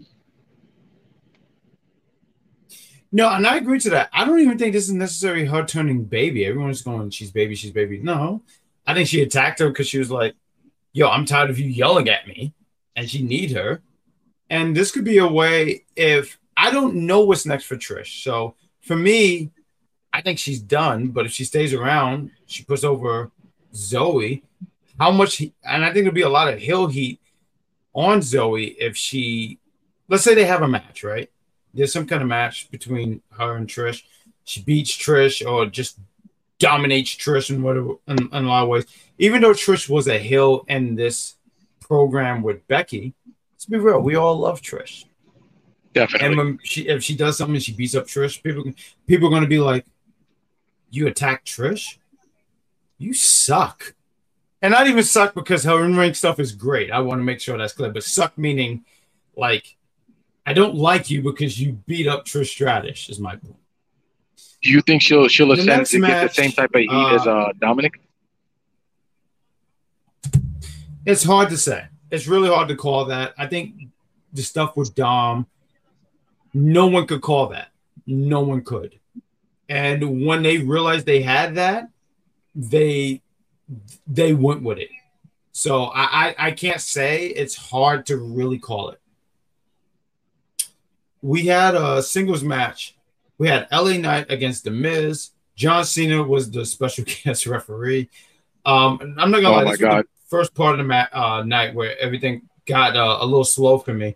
Because LA Knight, he's been on a lot of steam. He's great. Matter of fact, shout out to my co-host, because when we would do the NXT review show, he was always a fan of LA Knight, Eli Drake. And for me, it took me a while to really see what he was about. Like, charisma is through the roof. In ring, he never did it for me. And Miz was never like an in-ring guy for me as well, but I respect everything that The Miz does. He's a two-time Grand Slam champion. If I have a company, I want Miz to be, I want him to represent my country. That's a country. That might be a thing soon. But I would want him to represent my company. Huh? I'm sorry, say that again? In the Marine, so remember. He was in the Marine. Was he in because I know he took over for John because you know who was in there? It was Ted DiBiase, but I think Miz was before Ted DiBiase Jr., correct? I feel like he was. Do you remember? 2 or 3. Or maybe 3. Right, because I felt like the Miz did a few The Marines, because John Cena did that one, and then he was like, nah. And then I feel like Miz did a few of them. But I wanted to give the Miz his flowers because I think he's somebody. I wanted to give him his flowers because the Miz is somebody who, I mean, he don't have the best record this year, right? I think he's lost more than he won. But he's definitely someone who's going to be in the Hall of Fame. Like I said, like I was saying before, he's somebody, if I have a company, I know that I'm in good hands because this guy is somebody I can trust. This match did what it had to do. LA Knight gets the win. I don't really have anything to add to this match except LA Knight won, beat The Miz, and LA Knight, after he got the win, John Cena, when he was going up the ramp, he went and raised his hand, and a lot of people were talking about that's a big endorsement because John Cena, who is one of the GOATs, right, raising LA Knight's hand, and it lets you know that LA Knight is somebody that they are look like someone that it definitely looked like somebody that they're really trying to put the rocket behind. Sorry, what did you think about this encounter? Yeah, I feel like the match was a little long because already you had the really, really long like beginning with The Miz and Cena. and then you go into the match, and the match was much longer than I thought. I think we could have shaved maybe like 3 minutes off of there, maybe 4. But I enjoyed it though. Like, it wasn't a bad match. I just feel like it was super long. Sometimes some matches call for it. Other times it doesn't. I feel like this time it really didn't call for it. So that's why I was kind of like, but yeah, I enjoyed it. I'm happy for LA Knight. I'm happy he's getting the shine that he deserves. I found it funny how, like, at the end when John raised, his hand and stuff, and he like made sure to take off his ref shirt so it looked more cool. That just cracked me up. Right, because I know, because sometimes you know how they work. They probably like, take off your shirt. We don't want to have a ref shirt when we take this photo, because in 2 minutes it was going to be all over Twitter. Like, look, he's passing the torch, and all that stuff. But yeah, no, I really, really and a ref shirt. That's what I'm saying. They told him to take it off. I'm sorry. He had the thought process to take off the ref shirt. I'm sorry. I mean, huh? Fair enough. What do you got, Storm? I'm sorry. Can I be heard? He's like, I want to make sure. Can I be heard? Yeah. It's like you're hearing me 2 minutes. Can I be heard? My sentence. That's what's confusing me. You see what I'm saying? Yeah. Storm, what do you got?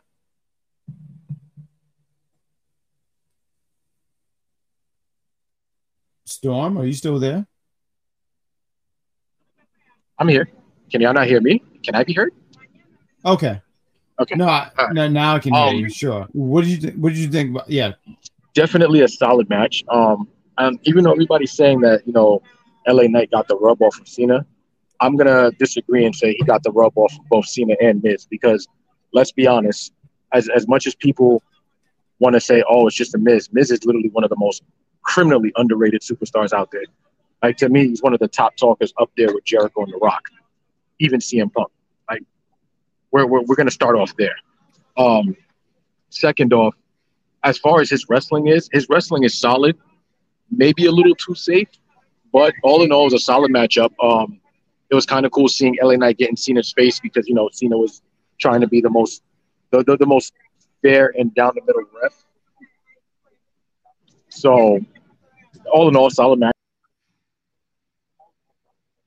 Oh wow.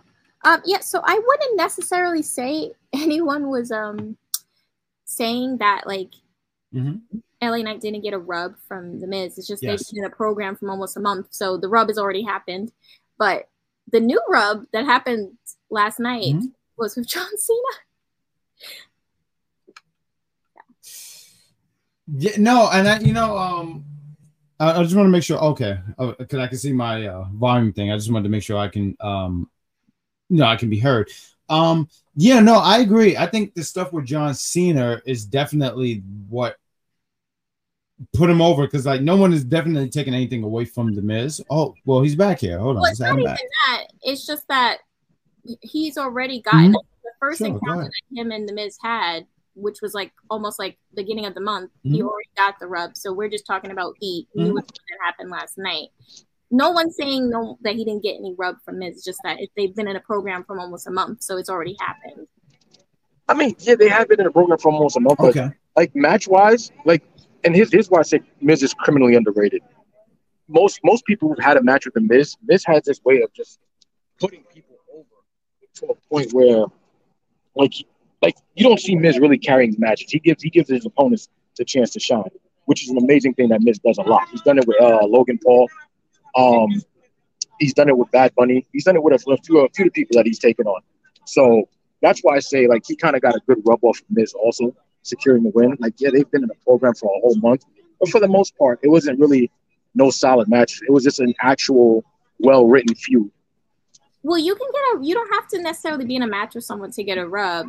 There's other times when just being in a ring with someone and having that like magic moment. Like, I feel like when Miz and LA Knight had that back and forth when they had that segment with each other, that first encounter, right then and there, everyone was talking about that night. So that was a rub in a sense. So it doesn't always have to be like a match. So I feel like that already happened.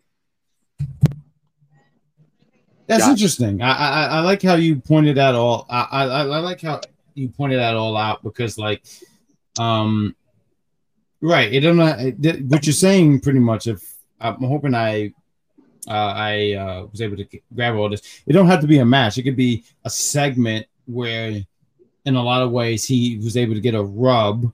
I feel so uncomfortable when I say a rub, but it's a way to put him over in a way, right? Like, it doesn't have to be a match. It could be this segment with him and Miz going back and forth and showing that he can hang with someone like Miz, who is very capable of holding his own on the mic. Exactly. Like Definitely. people would say, I mean, to speak on, the late, great Bray, when he had that segment with The Undertaker, a lot of people felt like that was a rub. That was so they didn't have to wrestle for that. Sometimes it's just the impact of the moment. I can understand where she's coming from. I agree with that. Great job. So let's go into the third match. We have Austin Theory. He's trying to win the WWE United States Championship against the fraudulent Rey Mysterio. Yeah, I know. Rey Mysterio. He's such a fraud. Big time. Sorry. Who is the greatest? Who is the greatest cruiserweight of all time? Mustafa Ali. Did she just say Mustafa Ali? I did. And Ali. You are the most the most unserious individual I've ever met in my life. You know what she did? She moved away from the mic so Neville. She can laugh. I know she did. Neville. It is. And then my the guest disappears again. It's fantastic. You said Neville is fantastic, though. I do have to sit there and say it's no, but it's Juventud Guerrera. How dare you? It is the juice. The juice Juventud Guerrera. Include Juventud Guerrera. Thank you. Hey, we got to give it to the juice Juventud Guerrera. We have this conversation every other week. Well, because in all honesty, Rey Mysterio is a fraud. Rey Mysterio is a fraud. I agree with him being a fraud. Greatest cruiserweight of all time is definitely the juice. He wears a mask. So he wears a mask. So no. It's not the thing. It's not about the fact that he wears a mask. All right. With Ray, wait. No. Let me take this. Go ahead. Go He wears ahead. a mask. He hides himself, and he's an awful father. And I know this because I listened to Dom. Hoovy would never do such a thing to his children. And Rey Mysterio, he cut me off when I was trying to order food. So, yeah, Rey Mysterio is fraudulent. Don't forget that he turns his back on his friends. Well, oh my God. Yeah. Absolutely. No, I agree. Exactly. Eddie Guerrero didn't want to have that ladder match. It was Rey Mysterio. Guerrero didn't want to have that ladder match. It was Rey Mysterio. Mysterio is so powerful. Any tongue that raises against him will be dealt with.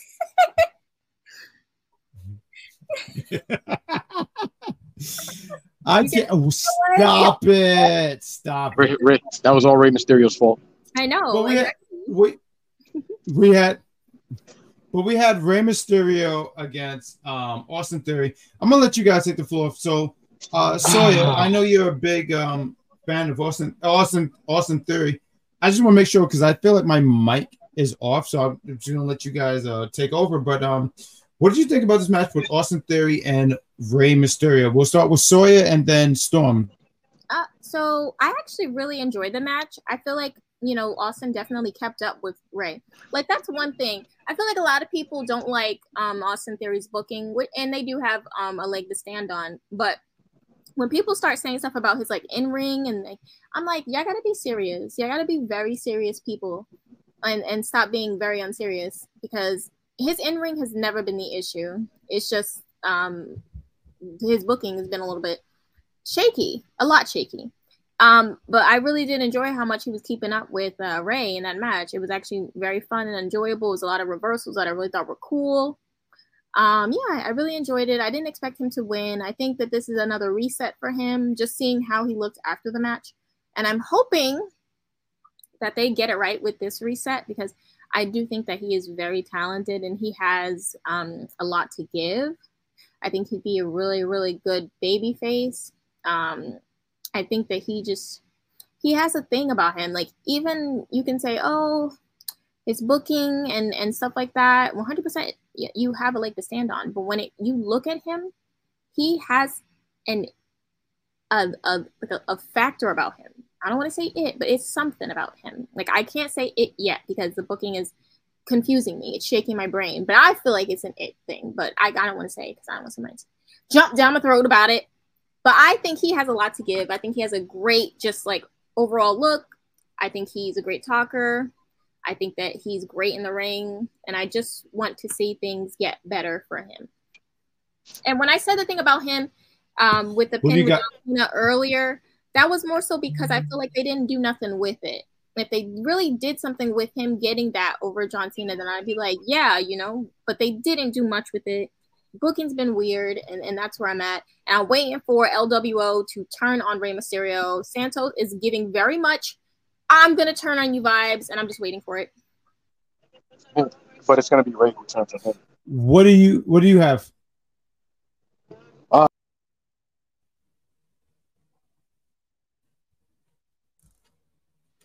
Oh, okay. So our yeah, now you saw that, right?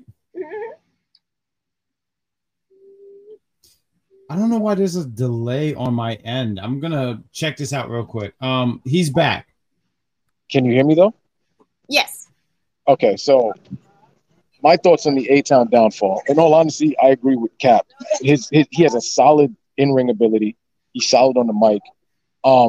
But his booking, ever since I'd say he won the Money in the Bank briefcase and went to SmackDown, has been absolute terrible because, you know, wins Money in the Bank briefcase, cashes it in on Seth Rollins, loses, eventually gets the U.S. title, drafted to SmackDown, and then it's just been like after a while, I almost forgot Austin Theory had the U.S. title because they weren't doing anything with him.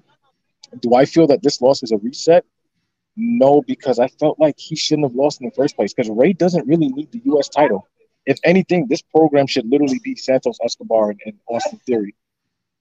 Okay, so walk with me. I'm going to explain it to you right now. What's going on right now is they're keeping it on Rey because they want him to transfer over to Santos, and they want to. That's like a built-in storyline, a breakup. They love a good group breakup or group beat down because I feel like the LWO was going to go strictly with Santos and just drop Rey. So that's kind of why they're leaving it on Rey because there's a built-in storyline there. Right now, Austin Theory doesn't have anything really going on, which is why also I really wanted Finn to win against Seth at SummerSlam because Seth doesn't have anything going on. They're just throwing champions at him. They're just throwing people at him to face. Like, he doesn't have an actual storyline going on at this moment. Adding in a title for the Judgment Day when they have all this dissension going on at the moment, it gives it something. I hate when a title's just sitting around and don't got nothing going on with it, no storyline. That's why Roman Reigns, his reign has been so great because he always got something going on around that title. So I feel like that is why they have it on Rey because there's a built-in storyline there because it was supposed to be Santos, but he got attacked. So, you know, Rey, there's already animosity there that will be addressed. Austin doesn't have anything going on right now. So it just wouldn't make sense to keep him with the title and have the title having no traction at that moment.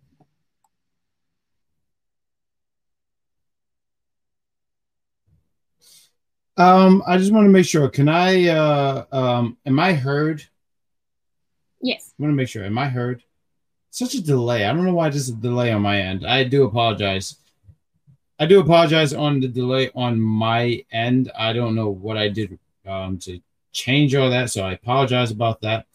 But I do agree with what Sawyer said because there's already a built-in storyline with Rey and Santos and Rey retaining. I said this to you before. Santos beating Rey Mysterio for that United States Championship is going to be a lot bigger than him beating Austin Theory. That's just what I feel. Exactly. So Rey retaining, beating Austin Theory. Rey's not going to hold that championship for a long period of time. He's not going to hold that championship for a long period of time. He's going to go. This is for him to put over Santos Escobar, which is fine. Yeah, no, I agree. I think that's what's best. And I do.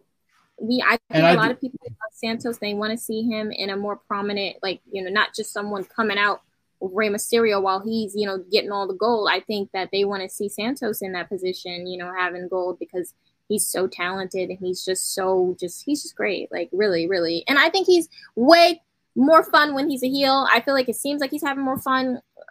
So I'm ready for that.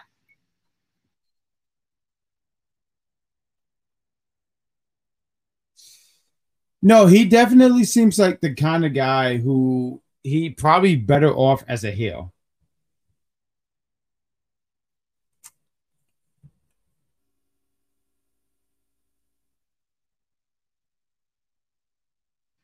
Yes. I was talking to myself the last 2 minutes and didn't even realize. I can't. I don't know where I left off at, but I'll say this whole faction dissension is just too much. Only because if I'm right, correct me if I'm wrong, but wasn't Santos Escobar a heel before he joined? He was a heel. He was a heel. Then all of a sudden he shakes hands with Ray. Now it's a babyface, and now we're just gonna put him right back to being a heel. Yeah, too much. I really don't mind that. I don't mind him. I think he works better as a heel. I think they were trying to experiment with him as a babyface, and also too with the LWO. And there's a lot of things, and I don't have the answer for all those things at all. I'm sorry, I had to change from my headset to just my mic, so hopefully I can be heard here. Yeah, you can be. I just took off my headset because my headset was actually disconnected. But I think they just wanted to do something. I think they just wanted to do something different with him. I think Santos Escobar definitely works better as a heel. I didn't mind the babyface stuff. I was with it. The LWO bringing that back was cool. Like if you watch WCW, like I remember that as a faction back in the day, and it was cool. It was cool that they brought it back, and I know it was definitely a tribute to his friend. Talking about Rey Mysterio, talking about Eddie Guerrero, because he started the LWO. But what was your question? Because I feel like you had a question. So my thing is all this dissension with all these factions. Like, what's the point? What's exactly the point? Like, I get there's an end game because there's a story there, but we don't need all that. We don't need all that. In all hindsight. So to me, Rey Mysterio didn't. I don't believe he needs. I don't believe, but but it's the story. It's the story. It's the story. It's the story. It's definitely the story. It's at the end of the day, and I've said this to you before, Santos Escobar, and this is not a disrespect to Austin Theory, but Santos Escobar beating Rey Mysterio for the United States Championship is bigger than him beating Austin Theory for the United States Championship. That's just the truth. I also think that.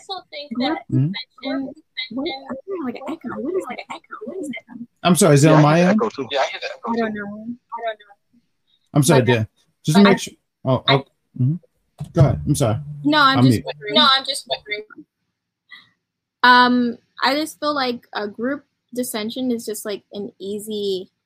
People love that. Okay, like I get it might be a lot, but people love seeing group breakups. Like it's like easy interest for people. Like it goes crazy on the internet. Like people love it. So hey, they're gonna keep running back to the well if there's still water in it. That was a great way of putting everything, Sawyer. Fantastic. Let's move on to the next match. We talked about the fraudulent Rey Mysterio beating Austin Theory.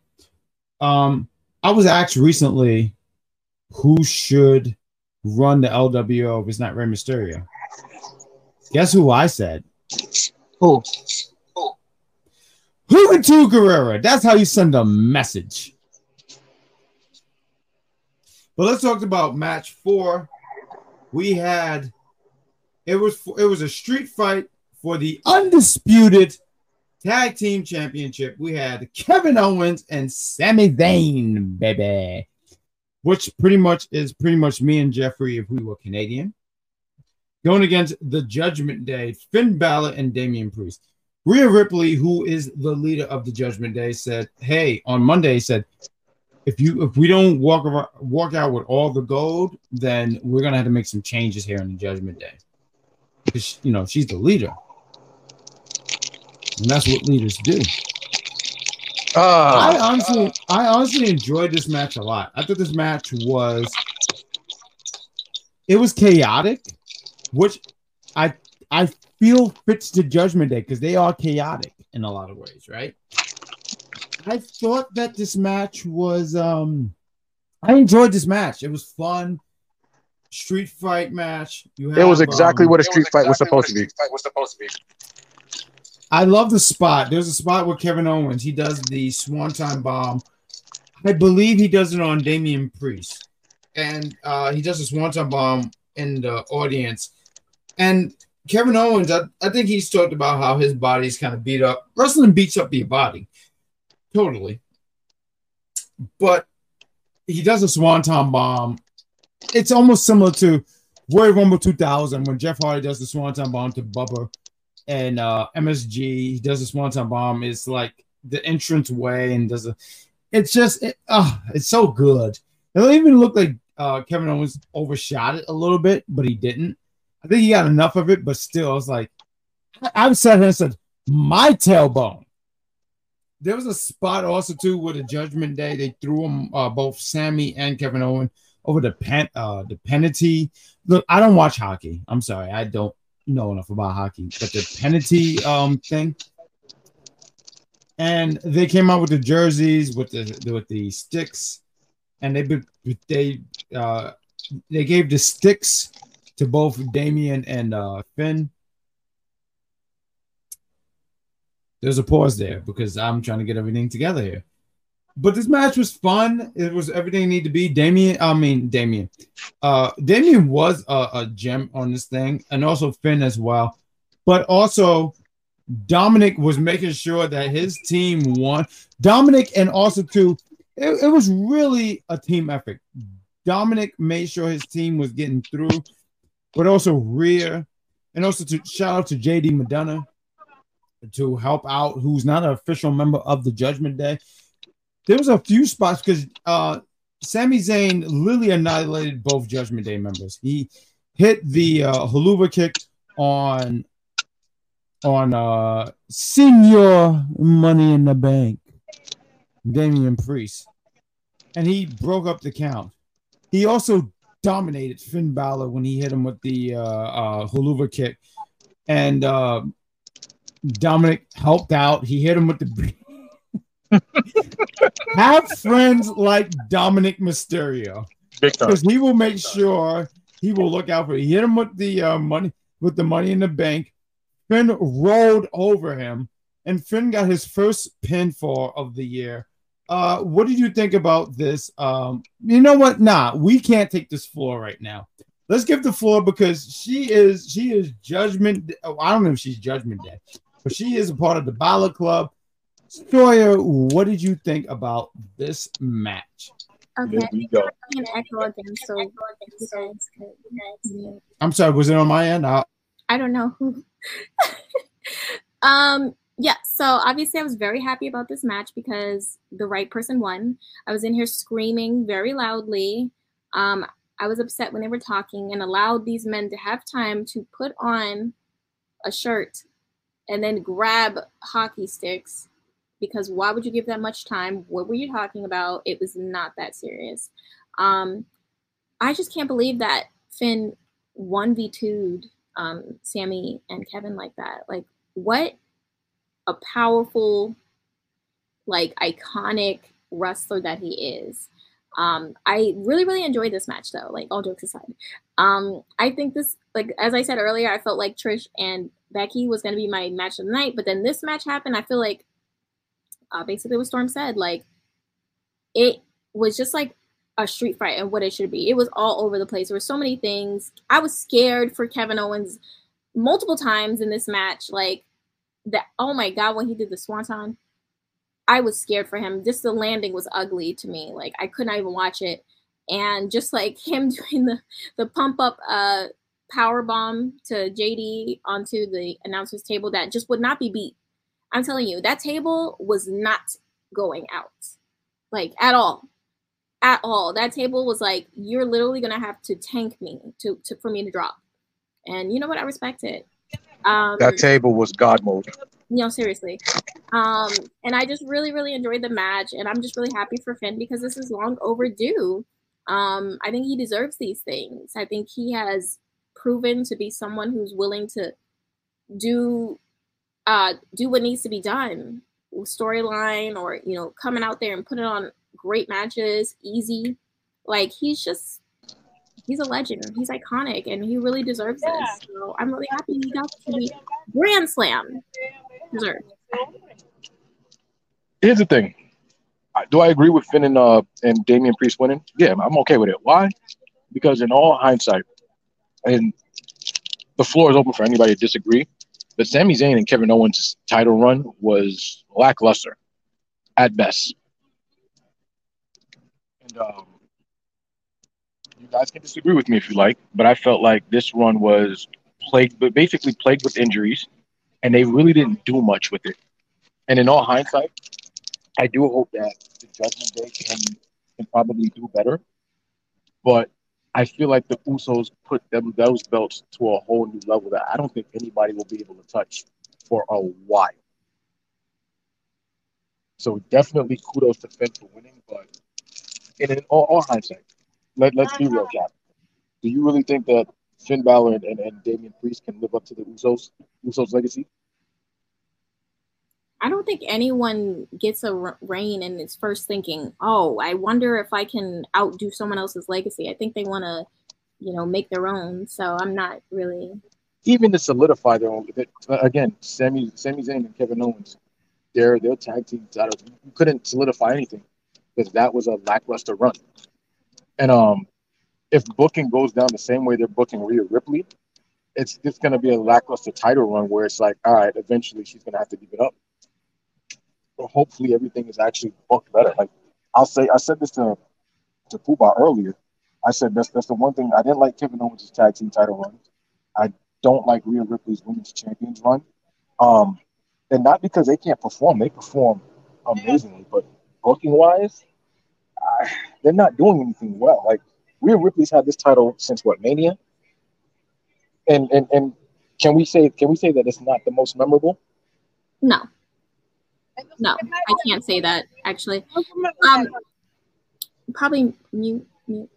Yeah. So my thought process on that is, I don't think the booking's bad at all. I think people want to see her, and I don't know how many matches people would like to see her in, monthly or weekly, but she's literally on every show most weeks. She still gets the biggest pops. She still gets the most views on most platforms. So if I could see it like how with Austin Theory, how he's not really getting a reaction, how he's kind of like it's not a lot of stuff going on, and there's no cloud around him. I get it when you say about him, but with Rhea, she has been like the most talked about.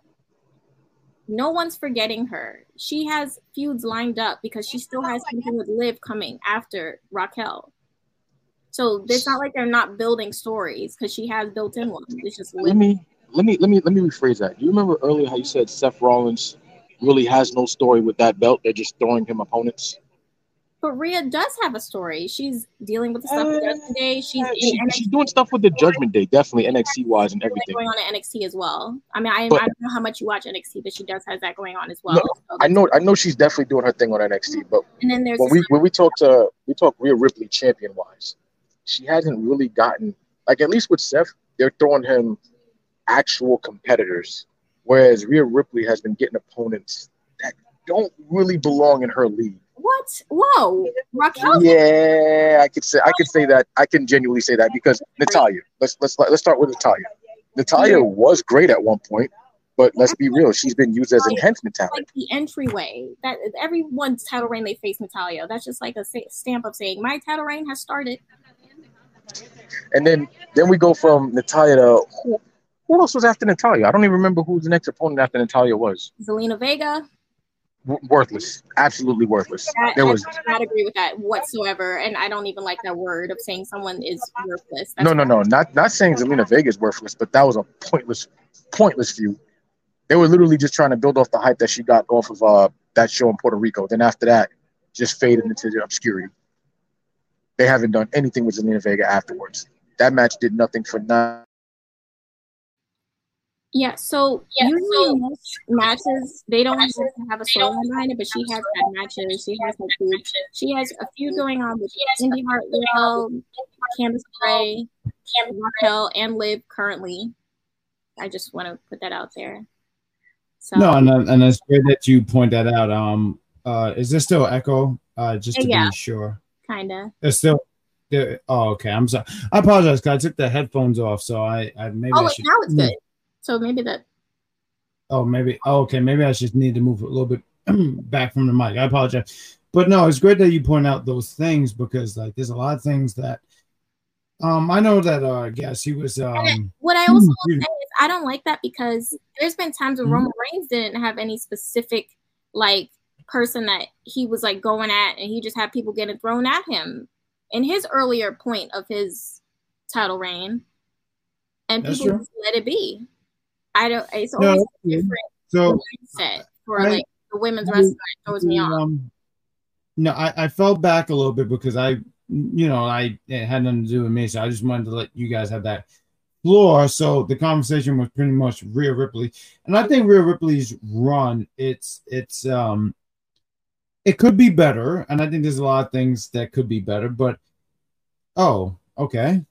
My thing is just she hasn't had a credible opponent, in all honesty, and it's not her fault, but literally the opponents that she's had over the last couple of months, like these opponents, they aren't Asuka, they aren't Bianca Belair, they aren't Charlotte Flair, they aren't Becky Lynch, they aren't anybody credible to be thrown in front of Ripley. You do have to build up to that.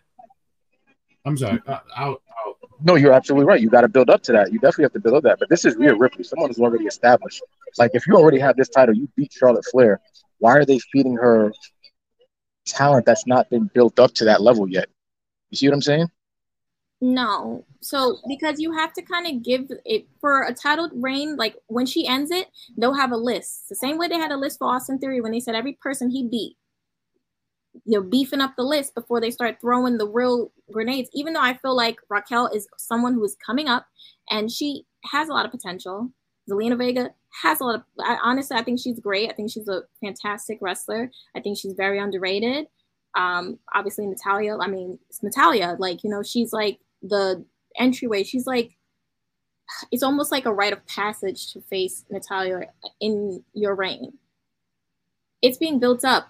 It's been a lot of times that they have been, I feel like when Becky gets done with Tiffany, they have been teasing her and Becky for a while now. So that's something that's going to come. Like, you just got to give it time. They clearly want her to have the title for a long time. So in the middle, you got to give her matches. What are you going to do? Wait until Becky's done with, because she was in the middle of the stuff with Trish. She's been in the stuff with Trish for a pretty long time, since like WrestleMania, like a few weeks after WrestleMania, so she's been tied up.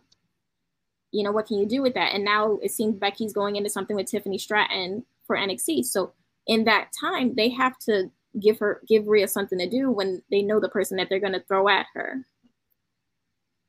But here's my question to both of you. Does that not make the title run more lackluster than you think? Because now you compare championship runs to like Charlotte Flair, who's just, when she was champion, she got everybody. Whether it was Sasha Banks, Bayley, Becky Lynch, she had an incredible title run. Even when Bianca Belair had it, pretty decent title run. But I feel like for Rhea, they're not giving her the credible opponents that she deserves. In all honesty, in all hindsight, or better yet, you're not building up the women's division enough to give Rhea Ripley credible opponents. Because at this stage in the game, like, you can already tell the opponents they're giving us, like, oh, okay, Rhea Ripley's going to dominate them. There's no real threat of her losing the title. Whereas if you put her against somebody like Bianca Belair, it's like, oh shit, all right, this is a matchup where Bianca could take it, maybe not. Or her versus Asuka. Asuka could possibly take it, maybe not. But it's not one of those nah, Rhea Ripley's going to dominate them and keep it going. Like the match is already predicted before it even happens. You see what I'm saying? Does that make sense? But it doesn't have to be though all the time. Again, I feel like they're just trying to beef up her reign and give her some victories before it starts getting a little bit more shaky. Like WrestleMania wasn't that far ago. You know, they're still trying to give her more time. And again, Becky has been wrapped up. They don't have certain people on that roster at the moment that could face her. And I also think the people she's faced last night, Raquel gave her a run for her money. And they even made Raquel look good because that win had a little bit of like funkiness to it with Dominic. So I don't think it's just like flunkies. I don't see any of them as flunkies, to be honest. And I do think that her reign is not as bad as people try to make it out to be. It's a little dramatic, but it doesn't take away that she's a fantastic wrestler. She's one of the most relevant currently. She's talked about. She's on 2 different shows a week. When you look on any platform for WWE, she's getting the most views most of the time. So I would not say anything about her, nor her reign is irrelevant.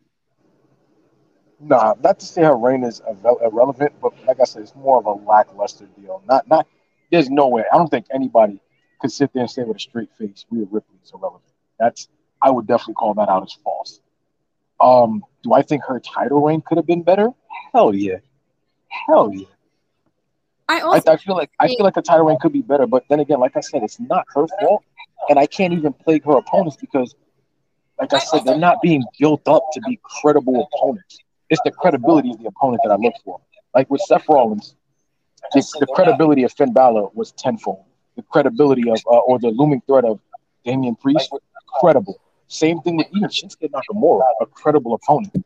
Like when I'm looking at title reigns, I want to see you defend against credible opponents. Even Roman Reigns, his historic title run, he's been facing nothing but credible opponents, dominating them, but facing them nonetheless. Historic title run, he's been facing nothing but credible opponents. Oh wow, that echo.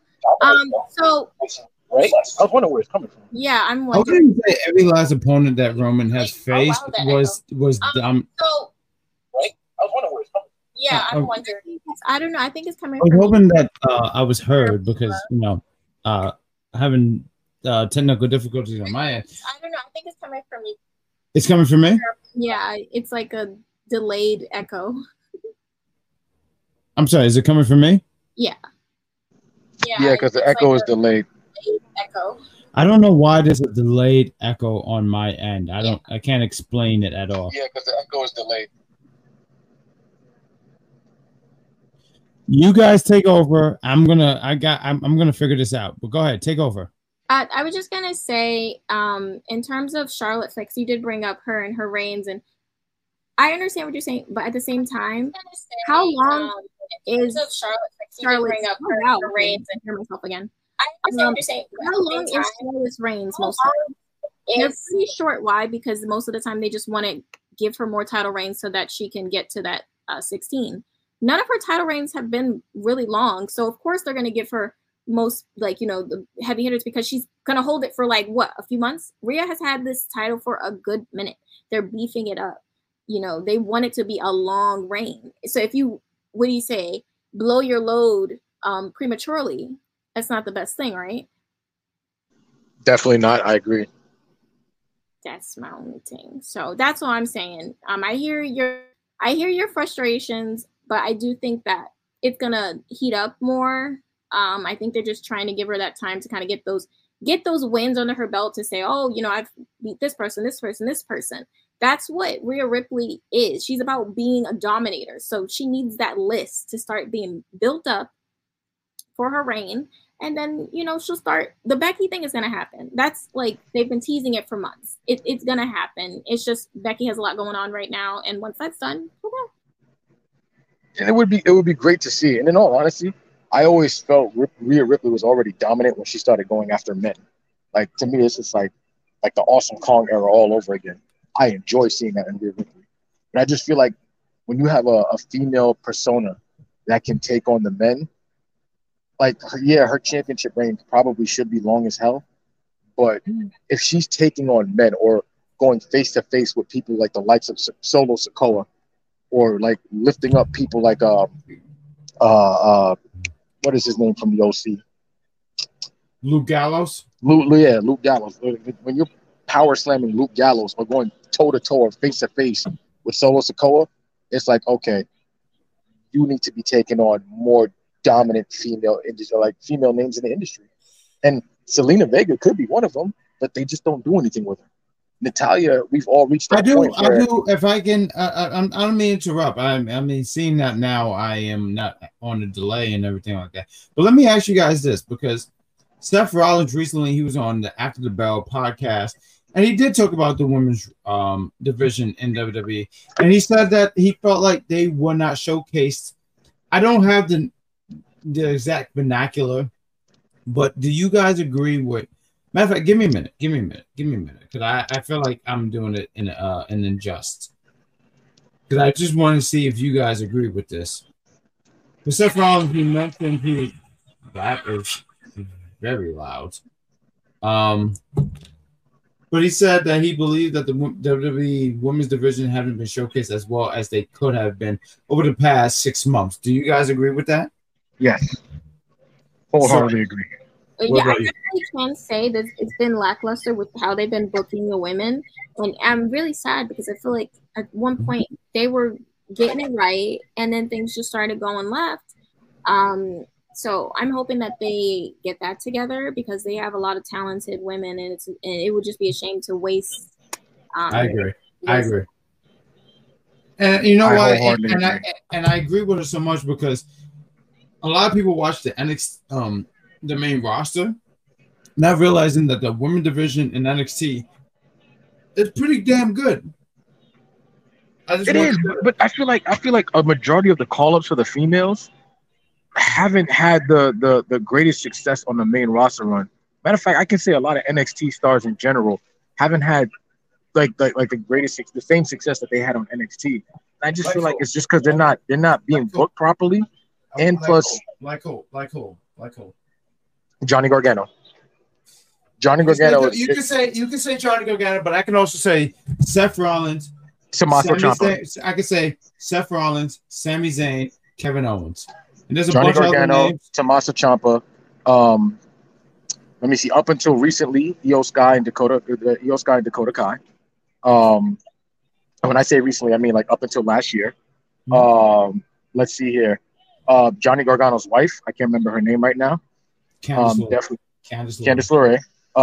Mia Yim or Michin, whatever they call her now. My point is that you can make an argument that there's some people who, and also too, when you say Johnny Gargano, I'm trying to think how long has he been up here. I think it's been like a year. Okay, but it's an opportunity that he can still find his way. It's not over. Like a lot of people sit here and go, "It's over." Oh, it's been a year. Then no, it's not. And now Austin Theory, there's an opportunity to rebuild him. Austin Theory was never really one of my guys, but I sit here and go, and there's so much to review because I feel like 2 hours. We don't do 2 hours, so let's move forward. This has been a great show. I love this show. Let's move forward. What are we talking about? Payback. So let's move forward. So let me ask you guys, what did you guys think about Rhea Ripley against Raquel Rodriguez? I'm hoping I said that right because Rodriguez. Come on, man. Act like you got some sense. Okay. So why don't we open the floor with you because you extended the show much longer. So what do you think about this? It was the Women's World Championship match, Rhea against Raquel.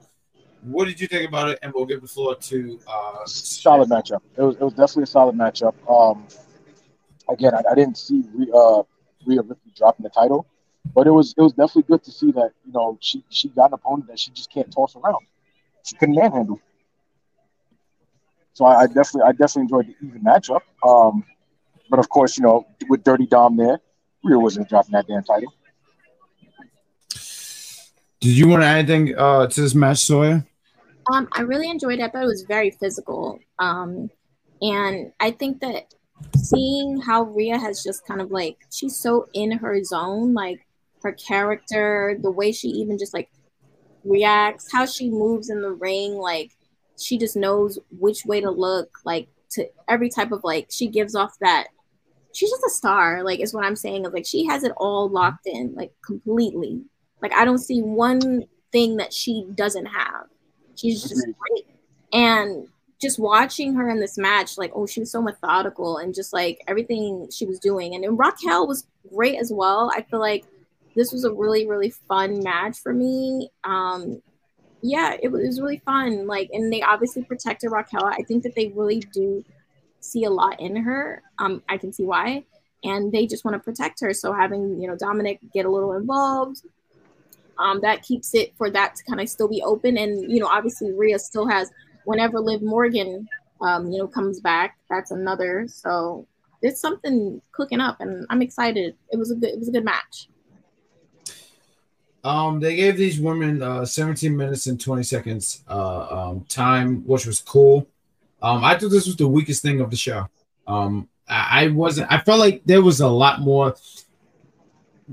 They had better matches in NXT. And I sit there and go, this was the first encounter. Okay. When they have eventually a rematch, it's going to be a lot better. And this is something that I said with AJ Styles and John Cena when they had that match at Money in the Bank, because I said, but I know they can deliver and they can have a better match. This match didn't do it for me. Rhea winning was the right call. And I do agree that they found a way to make sure that Raquel didn't look weak in this in defeat.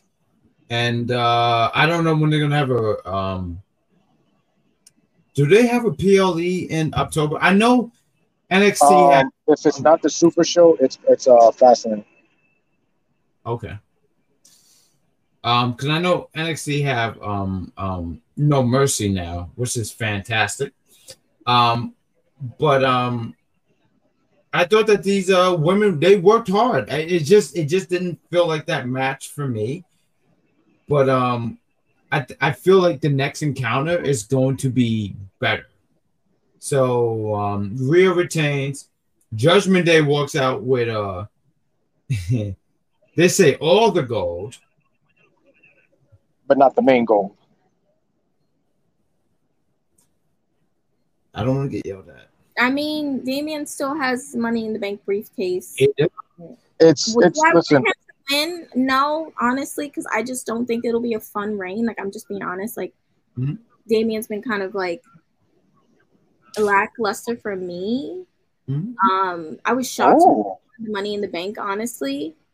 I just felt like there were other people in that match I would rather like to see win. I think everybody was rooting for LA Knight that match. I honestly, not just LA Knight. There was other people in there I definitely wouldn't have mind winning. If I could go down the list, I don't remember every freaking name in there, but I honestly think there was at least 3 other people I would have rathered before Damian. I feel like he hasn't really, like I understand you say yourself about Finn, but before the Money in the Bank, it really was nothing going on with Damian whatsoever. He was getting beat by Bad Bunny. That's what he was doing. And not lying. He was missing half the time in the group. Like, when, I'm sorry, but when they talk about Judgment Day, they say Rhea, they say it sometimes could be interchangeable. It could be Finn, sometimes it could be Dominic sometimes, and then it's Damian. This is the truth. This is the truth. It's nothing against him, but it's just honestly just how he was booked the last few months. And then they randomly gave him the Money in the Bank. It was the most, like, for you to just be like, I do have to sit here and say, I'm sorry, I didn't mean to cut you off, madam. I do apologize. But I do agree, because when he won Money in the Bank, I was thrown off. I was like, this was not on my bingo card, right? Is that what you're trying to say? It was not on your bingo card, correct? Yeah, no, it wasn't. Like, I didn't expect it because of his prior booking. Like, the only things that we knew about Damian was that he had the thing with Bad Bunny. That was a fun match. I enjoyed that match. But other than that, he didn't have anything going on. So it just really came out of nowhere just based off of how he was being booked. I feel like they were paying more attention to the stuff going on with, you know, Finn, because he was having his matches with Edge and AJ. And then, you know, Rhea obviously was Rhea, she was, this was her rise. This last, like, since she joined the Judgment Day, I feel like she was already rising, to be honest. But when she joined the Judgment Day, she just locked into a character and just kind of like has been just evolving. And then, Dominic, obviously, getting the walking heat magnet. The loudest boo. Yeah, it's like every week the guy can barely get a word out before getting booed out of the building. So that's amazing. You can't pay for that kind of heat. Yeah, no, exactly. You can't teach that. That's just something that comes. So all these people, like all the people in the group, are getting all this attention in their own solo ways. And Finn's having these awesome one-on-one matches with these legends, and then Damian just over here, I got beat by Bad Bunny. Like, that's what he had at that moment. So it was very shocking when he won Money in the Bank. I'm just being honest. It's funny. I thought it was shocking at first, but then I had just remembered that it was spoken about that they were really high at the time. They were really high on Damian Priest. Apparently he stepped his game up to a point where they were really high and really behind him. So was I shocked that he won Money in the Bank? Yeah, but because they were really behind him and they were really proud of his work, it's like, okay, let's see what you do with that next. Then creating the dissension of the Judgment Day. So I think that had a lot to do with that I did hear that about how they were impressed with him because he worked well with Bad Bunny. And that's kind of the same thing of like, with The Miz or with Cody or Seth, when they work with like, celebrities, they're like, man, you really did your thing, and that's why they kind of look at them as those people that they can trust, like with those type of things. So I could see why they would, say that. And he did a great job with Bad Bunny. I mean, yeah. And I think that, Damian, obviously, like, he's a great talker. I think he's a great wrestler. His character is kind of like, I don't really know what his character is. He's just Damian. But I don't either. I'm not going to lie to you. Before he joined the Judgment Day, he was just this guy who had Dr. Jekyll and Mr. Hyde. Now, and it's like... Well, before all that, I don't know. Before the Heiko, was it Heido and Drac and all that stuff, he had like this rock star gimmick and whatnot and stuff like that. And I'm talking about NXT. If you're talking main roster, when he was back when he was an Archer of Infamy. Yep, good job. You've been doing some research. Good job, sir. But when he was doing all that stuff, he was pretty much a rock star, and he was doing all this stuff where it was just. There's a picture of him and Triple H, and Triple H have this famous where he's pointing at you, right? Because it's like he points. That's where the Triple H points, and he's in jacuzzi, and he's pointing at Damian Priest. So he had a rock star gimmick. The main roster, I guess his thing was it was just emo. Yeah, I was trying to figure it out. Oh, so you're trying to say he was My Chemical Romance?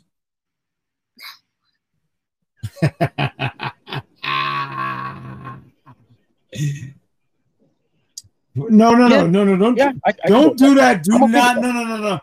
No. Sawyer muted herself. No. Don't do that. Am I telling the truth, Sawyer? I just want to know. For me. So I'll move forward. Let's move I think Cody had an opinion. Cody had you said who? Okay, so no one hears me. Did we talk about Rhea beating Raquel? Okay. Yeah, we spoke. I'm gonna say this for last. I'm gonna say this for last because I do want to move forward. I was able to watch the finishing of Seth freaking my back hurt Rollins against Shinsuke Nakamura. This match was pretty solid. I think this match could be. I think these two can have a way better match, but I think these guys delivered. Talking about Seth freaking Rollins against Nakamura. They gave these guys 26 minutes and 5 seconds. And I enjoyed the match. I just sit here and go, man, these guys can have a way better match.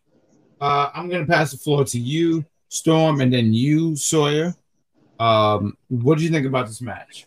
It was another solid. This is definitely not match of the year candidate for me. It's not one of those. But it did tell the story that it's supposed to tell. And I kind of look forward to a rematch between these two because, like you stated, and I do agree, it wasn't the match that I was hoping for. I kind of expected more out of it, but first encounter, understandable. Let's see where this goes. What about you, Soy? What did you think about this match? Yeah, no, I thought it was really like they definitely did their thing. I feel like it definitely kicked up to a gear like more towards like the middle end. Like it's kicked up to a new gear and it really started to hit like for real. And honestly, I didn't expect anything less from, you know, these two. Obviously, they're fantastic wrestlers. So I mean, duh. I'm gonna be honest with you. I wanted Shinsuke to win, or I wanted Damian to cash in so we can just get that over with, get that title reign over with. But none of those things happened. Steph won. And why are you not a Seth Rollins fan? I gotta ask. No. When I say get the title reign over with, I meant get Damian's over with. Either he needs to just cash in because I just don't want him with that briefcase anymore because it's dangerous. It's very dangerous to Finn, and I just want him to get it over with, cash in, and lose or win. Just get rid of the briefcase. That's what I mean when I say get this thing over with. But in terms of like Seth, I just feel like his reign has been a little bit boring. I don't know. I just how I feel. I feel like he should have lost it to Finn at SummerSlam. Honestly, I was ready. I was so ready. Not even just from a bias standpoint, but just in general, because I feel like he hasn't had, I don't know, just nothing going on. Like, I know you say Rhea don't got nothing going on, but she has the stuff with the Judgment Day and the stuff with Raquel and Liv. She has a storyline or something. Seth doesn't have anything except for trying to play the victim with a bunch of people that he has wronged. That is his storyline. And that's not a real storyline. That's just craziness. So it is, but I'm kind of glad Finn didn't win at SummerSlam. And I'm going to tell you why. Because it's already insulting that he's already held a Universal title for a night.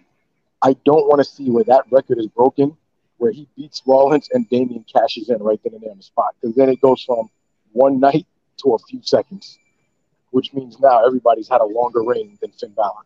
And I don't want that to be the running joke because Seth already destroyed him with that.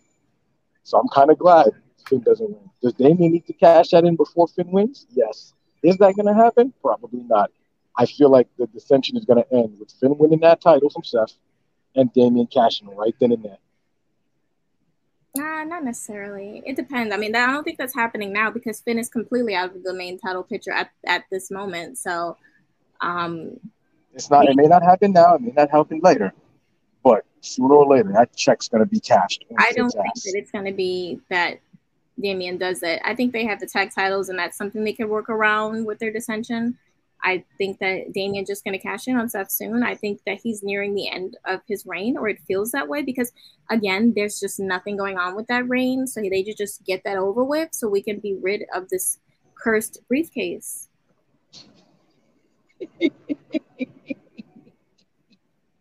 You're just upset because Finn, you're afraid of they're going to do that to Finn, don't you? No, it's just a cursed briefcase. Literally, Finn has lost multiple matches in this last month because of that briefcase. Multiple times. I just want the briefcase gone. You know what, though? Some would say that Finn costed himself some of those matches. That's a lie. That damn briefcase. Because there have been times that briefcase was thrown to Finn here. I'm trying to give this to you to help you win. And he's like, you trying to cash in? What are you doing? Like, no, Finn, you're an idiot. Here we go. I feel like Finn costed himself a few of these matches with that briefcase. That's not true. That's just like objectively not true. There's been times where Damian has thrown it and it slipped through his legs because Damian put too much pressure when he pushed it into the ring and it landed in Cody Rhodes' hand. That has nothing to do with Finn. Finn has nothing to do with that. He didn't even get to touch it. Oh, okay. I really try to fall. You know what? I'm gonna fall back because I don't want to get yelled at. I've been yelled at by this woman. You know what? You're right. Don't start. Don't even start. You know what? I do want to start. You know what? Let's go.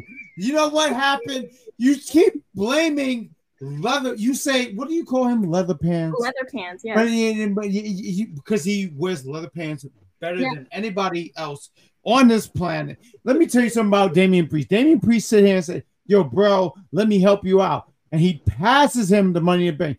Why is Finn's face in a serious relationship with the Money in the Bank briefcase? No one asked for that. And all I'm sitting there saying is, I like Finn Balor. He inspires me. I have, you know, not for nothing. You're trying to gaslight me because I know what I see. I know what I see. I know what I see too, Sawyer. Gentlemen, we just entered category 5. You have been. Beer goggles? No, Is that what you're looking through? Beer goggles? I don't wear goggles. You clearly are. You're looking at these matches through funhouse mirrors. That's what's going on here. Let me tell you something, Sawyer. I'm glad he left. But let me tell you something, Sawyer. Let me tell you something, Sawyer, because you're not gonna. No. You're gonna have to wait. You're gonna have to sit there. And, oh no, he doesn't wait. He just jumps right in. Ladies and gentlemen, welcome to a category 5.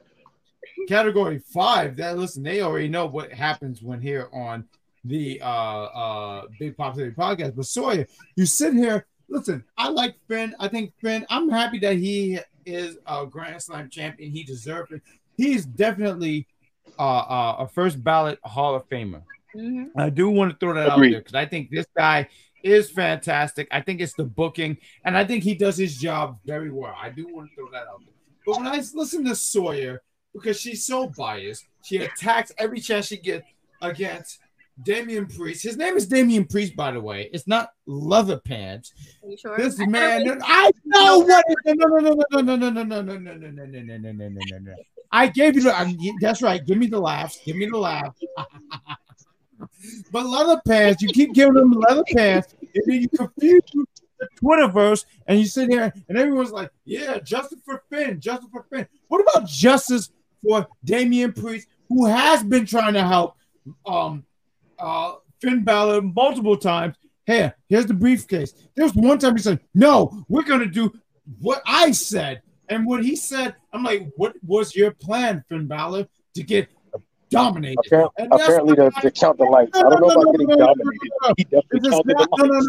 No. I'm sorry. I have to cut you off because the Big Pop, give me a minute, sir. All I'm sitting there saying is Finn has said him and said, we're going to do things my way. And when I saw things go his way, guess what happened? Face on the briefcase. And I know Sawyer, and I'm going to get yelled at after the show. And I'm so upset that I'm going to get yelled at. But Finn got dominated. But that's the show. I think we covered. Well, you're not. Why is Finn getting dominated? No. Let me tell you something. You're saying Finn is having a match with Seth at SummerSlam, and no, I'm sorry, Money in the Bank, and randomly, he comes out by himself. He did not come out with Judgment Day. He came out by himself, and he was winning. Ladies and gentlemen, we've entered level threat orange. Leather Pants randomly just walks out with the Money in the Bank, just standing there ominously, just like for no reason. And you're telling me Finn has no reason to be like, what are you doing here? And if he really came out, are you kidding me? He could have left the briefcase in the back. Liar! Don't you yell at me. First off, you're saying a lot of stuff here, Sawyer. And I appreciate it because you're saying liar. And listen, I love it. Listen, Balor Club is standing up, right? That's what's going on right now, correct? Yes.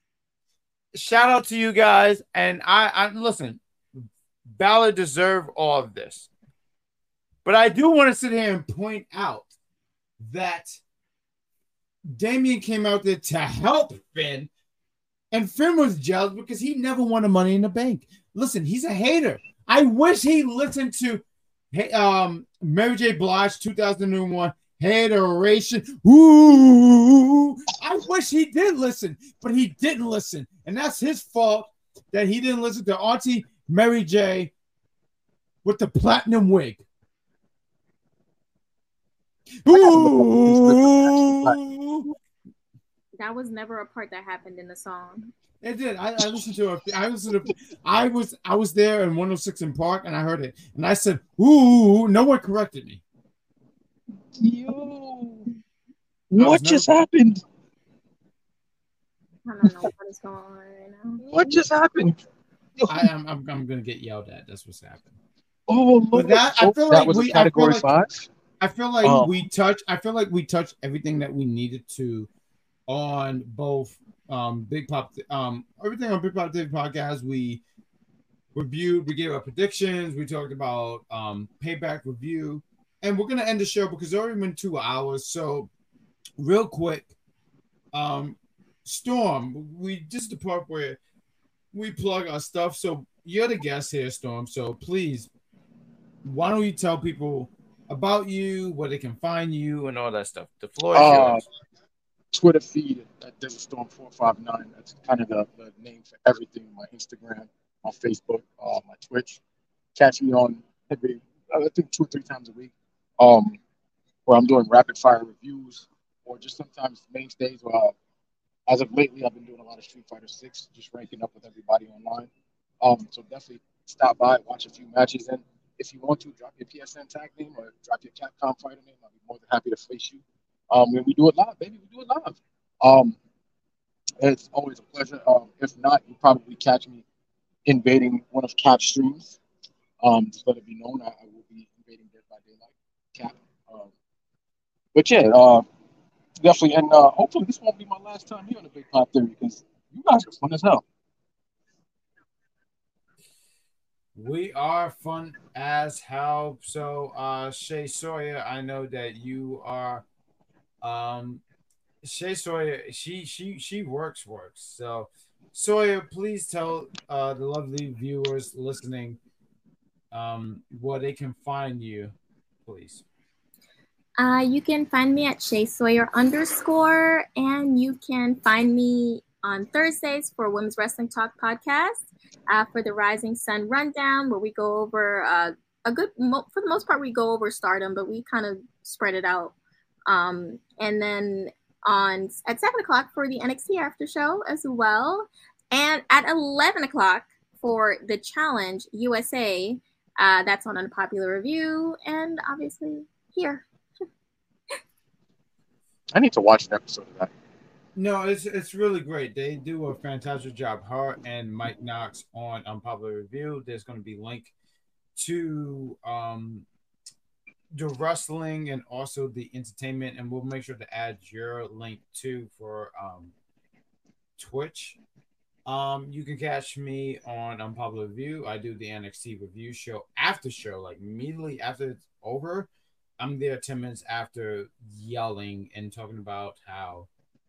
Did I mention how Juventud Guerrero is the greatest luchador of all time? I feel like I didn't say that in this episode. I feel like that was such a disservice. But you can catch me on Tuesdays, and sometime on Wednesday we talk about this is for the entertainment side on Unpopular Review. We talk about Superman. Is called the My Adventures of Superman. It's like an anime thing. It's a fantastic show, honestly. It's fun, it's great. So you have HBO Max, or you have Adult Swim, check it out. It's honestly a fun show, and made me a bigger fan of Superman.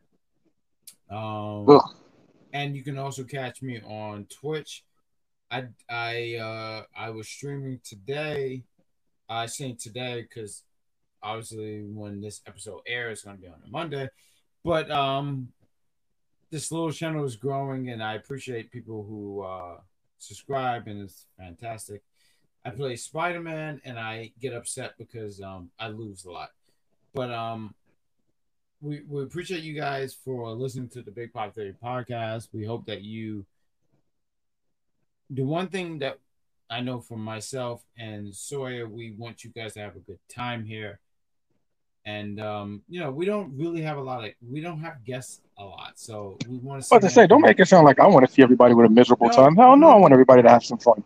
If I can talk, if I can have the opportunity to speak, I want to say, because we are not used to having a guest on here, but we do appreciate you being on air with us.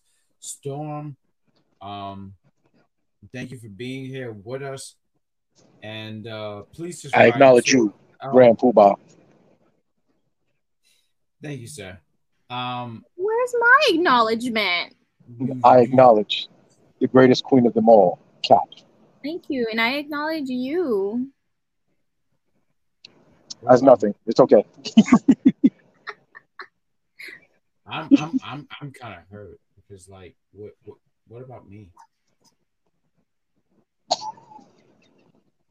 There was a silence there, and I understand. But I do sit here and say we do appreciate you being our first official guest host, Storm459. Please give this guy a follow on Twitch, and we're going to be back here with more content for the Big Pop Daily podcast. And we hope that you guys enjoyed this show. So real quick, before I give the floor to you, Shay Sawyer, I usually say any last words. So any last words, Storm459? Be kind to others. And just remember, you guys are all great in your own type of way. I'm talking to both my co-hosts and those who listen to the fans who listen to the show. Just remember, you're all amazing. And no matter what, don't let any obstacles stand in your way. I wish nothing but the best. And life is short. Don't waste it on being angry, being upset, or even giving off or taking in any type of energy that doesn't need to be around you. Enjoy your life, man. Live it to the fullest. Smile. Enjoy it. That was some pretty That was good. good. That was good. How do you top that? But so I take the floor. Oh, I have to say some final words. Sure. Yes, ma'am. That's Grand Slam Pop.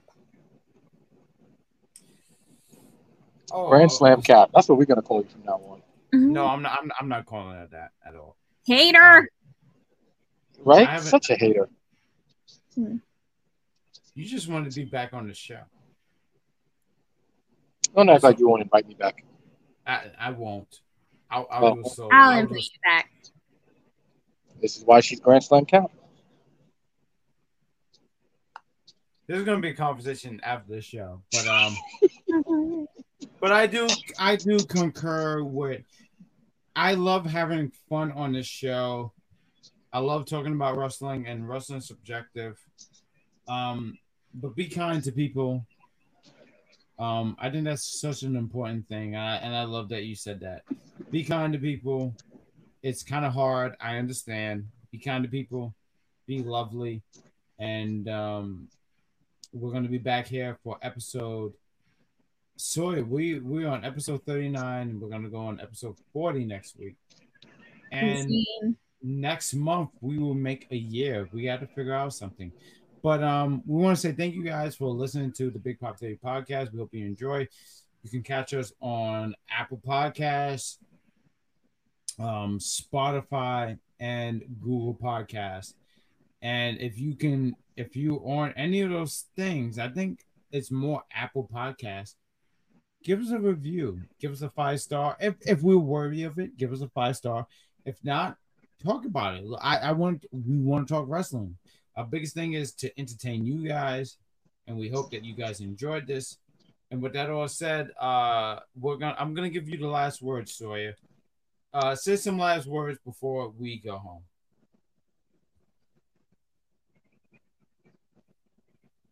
I'm talking to you, Sawyer. I already said that's the end. I said bye. I said my words. I just wanted you to say bye. I did. When I said Grand Slam Pop, it's supposed to be like a cool closeout. And you making me say it again. Goodbye. And that's the show. Thank you guys for watching the Big Pop Daily. Listen to the Big Pop Daily podcast. There's going to be links. And we see you guys next week.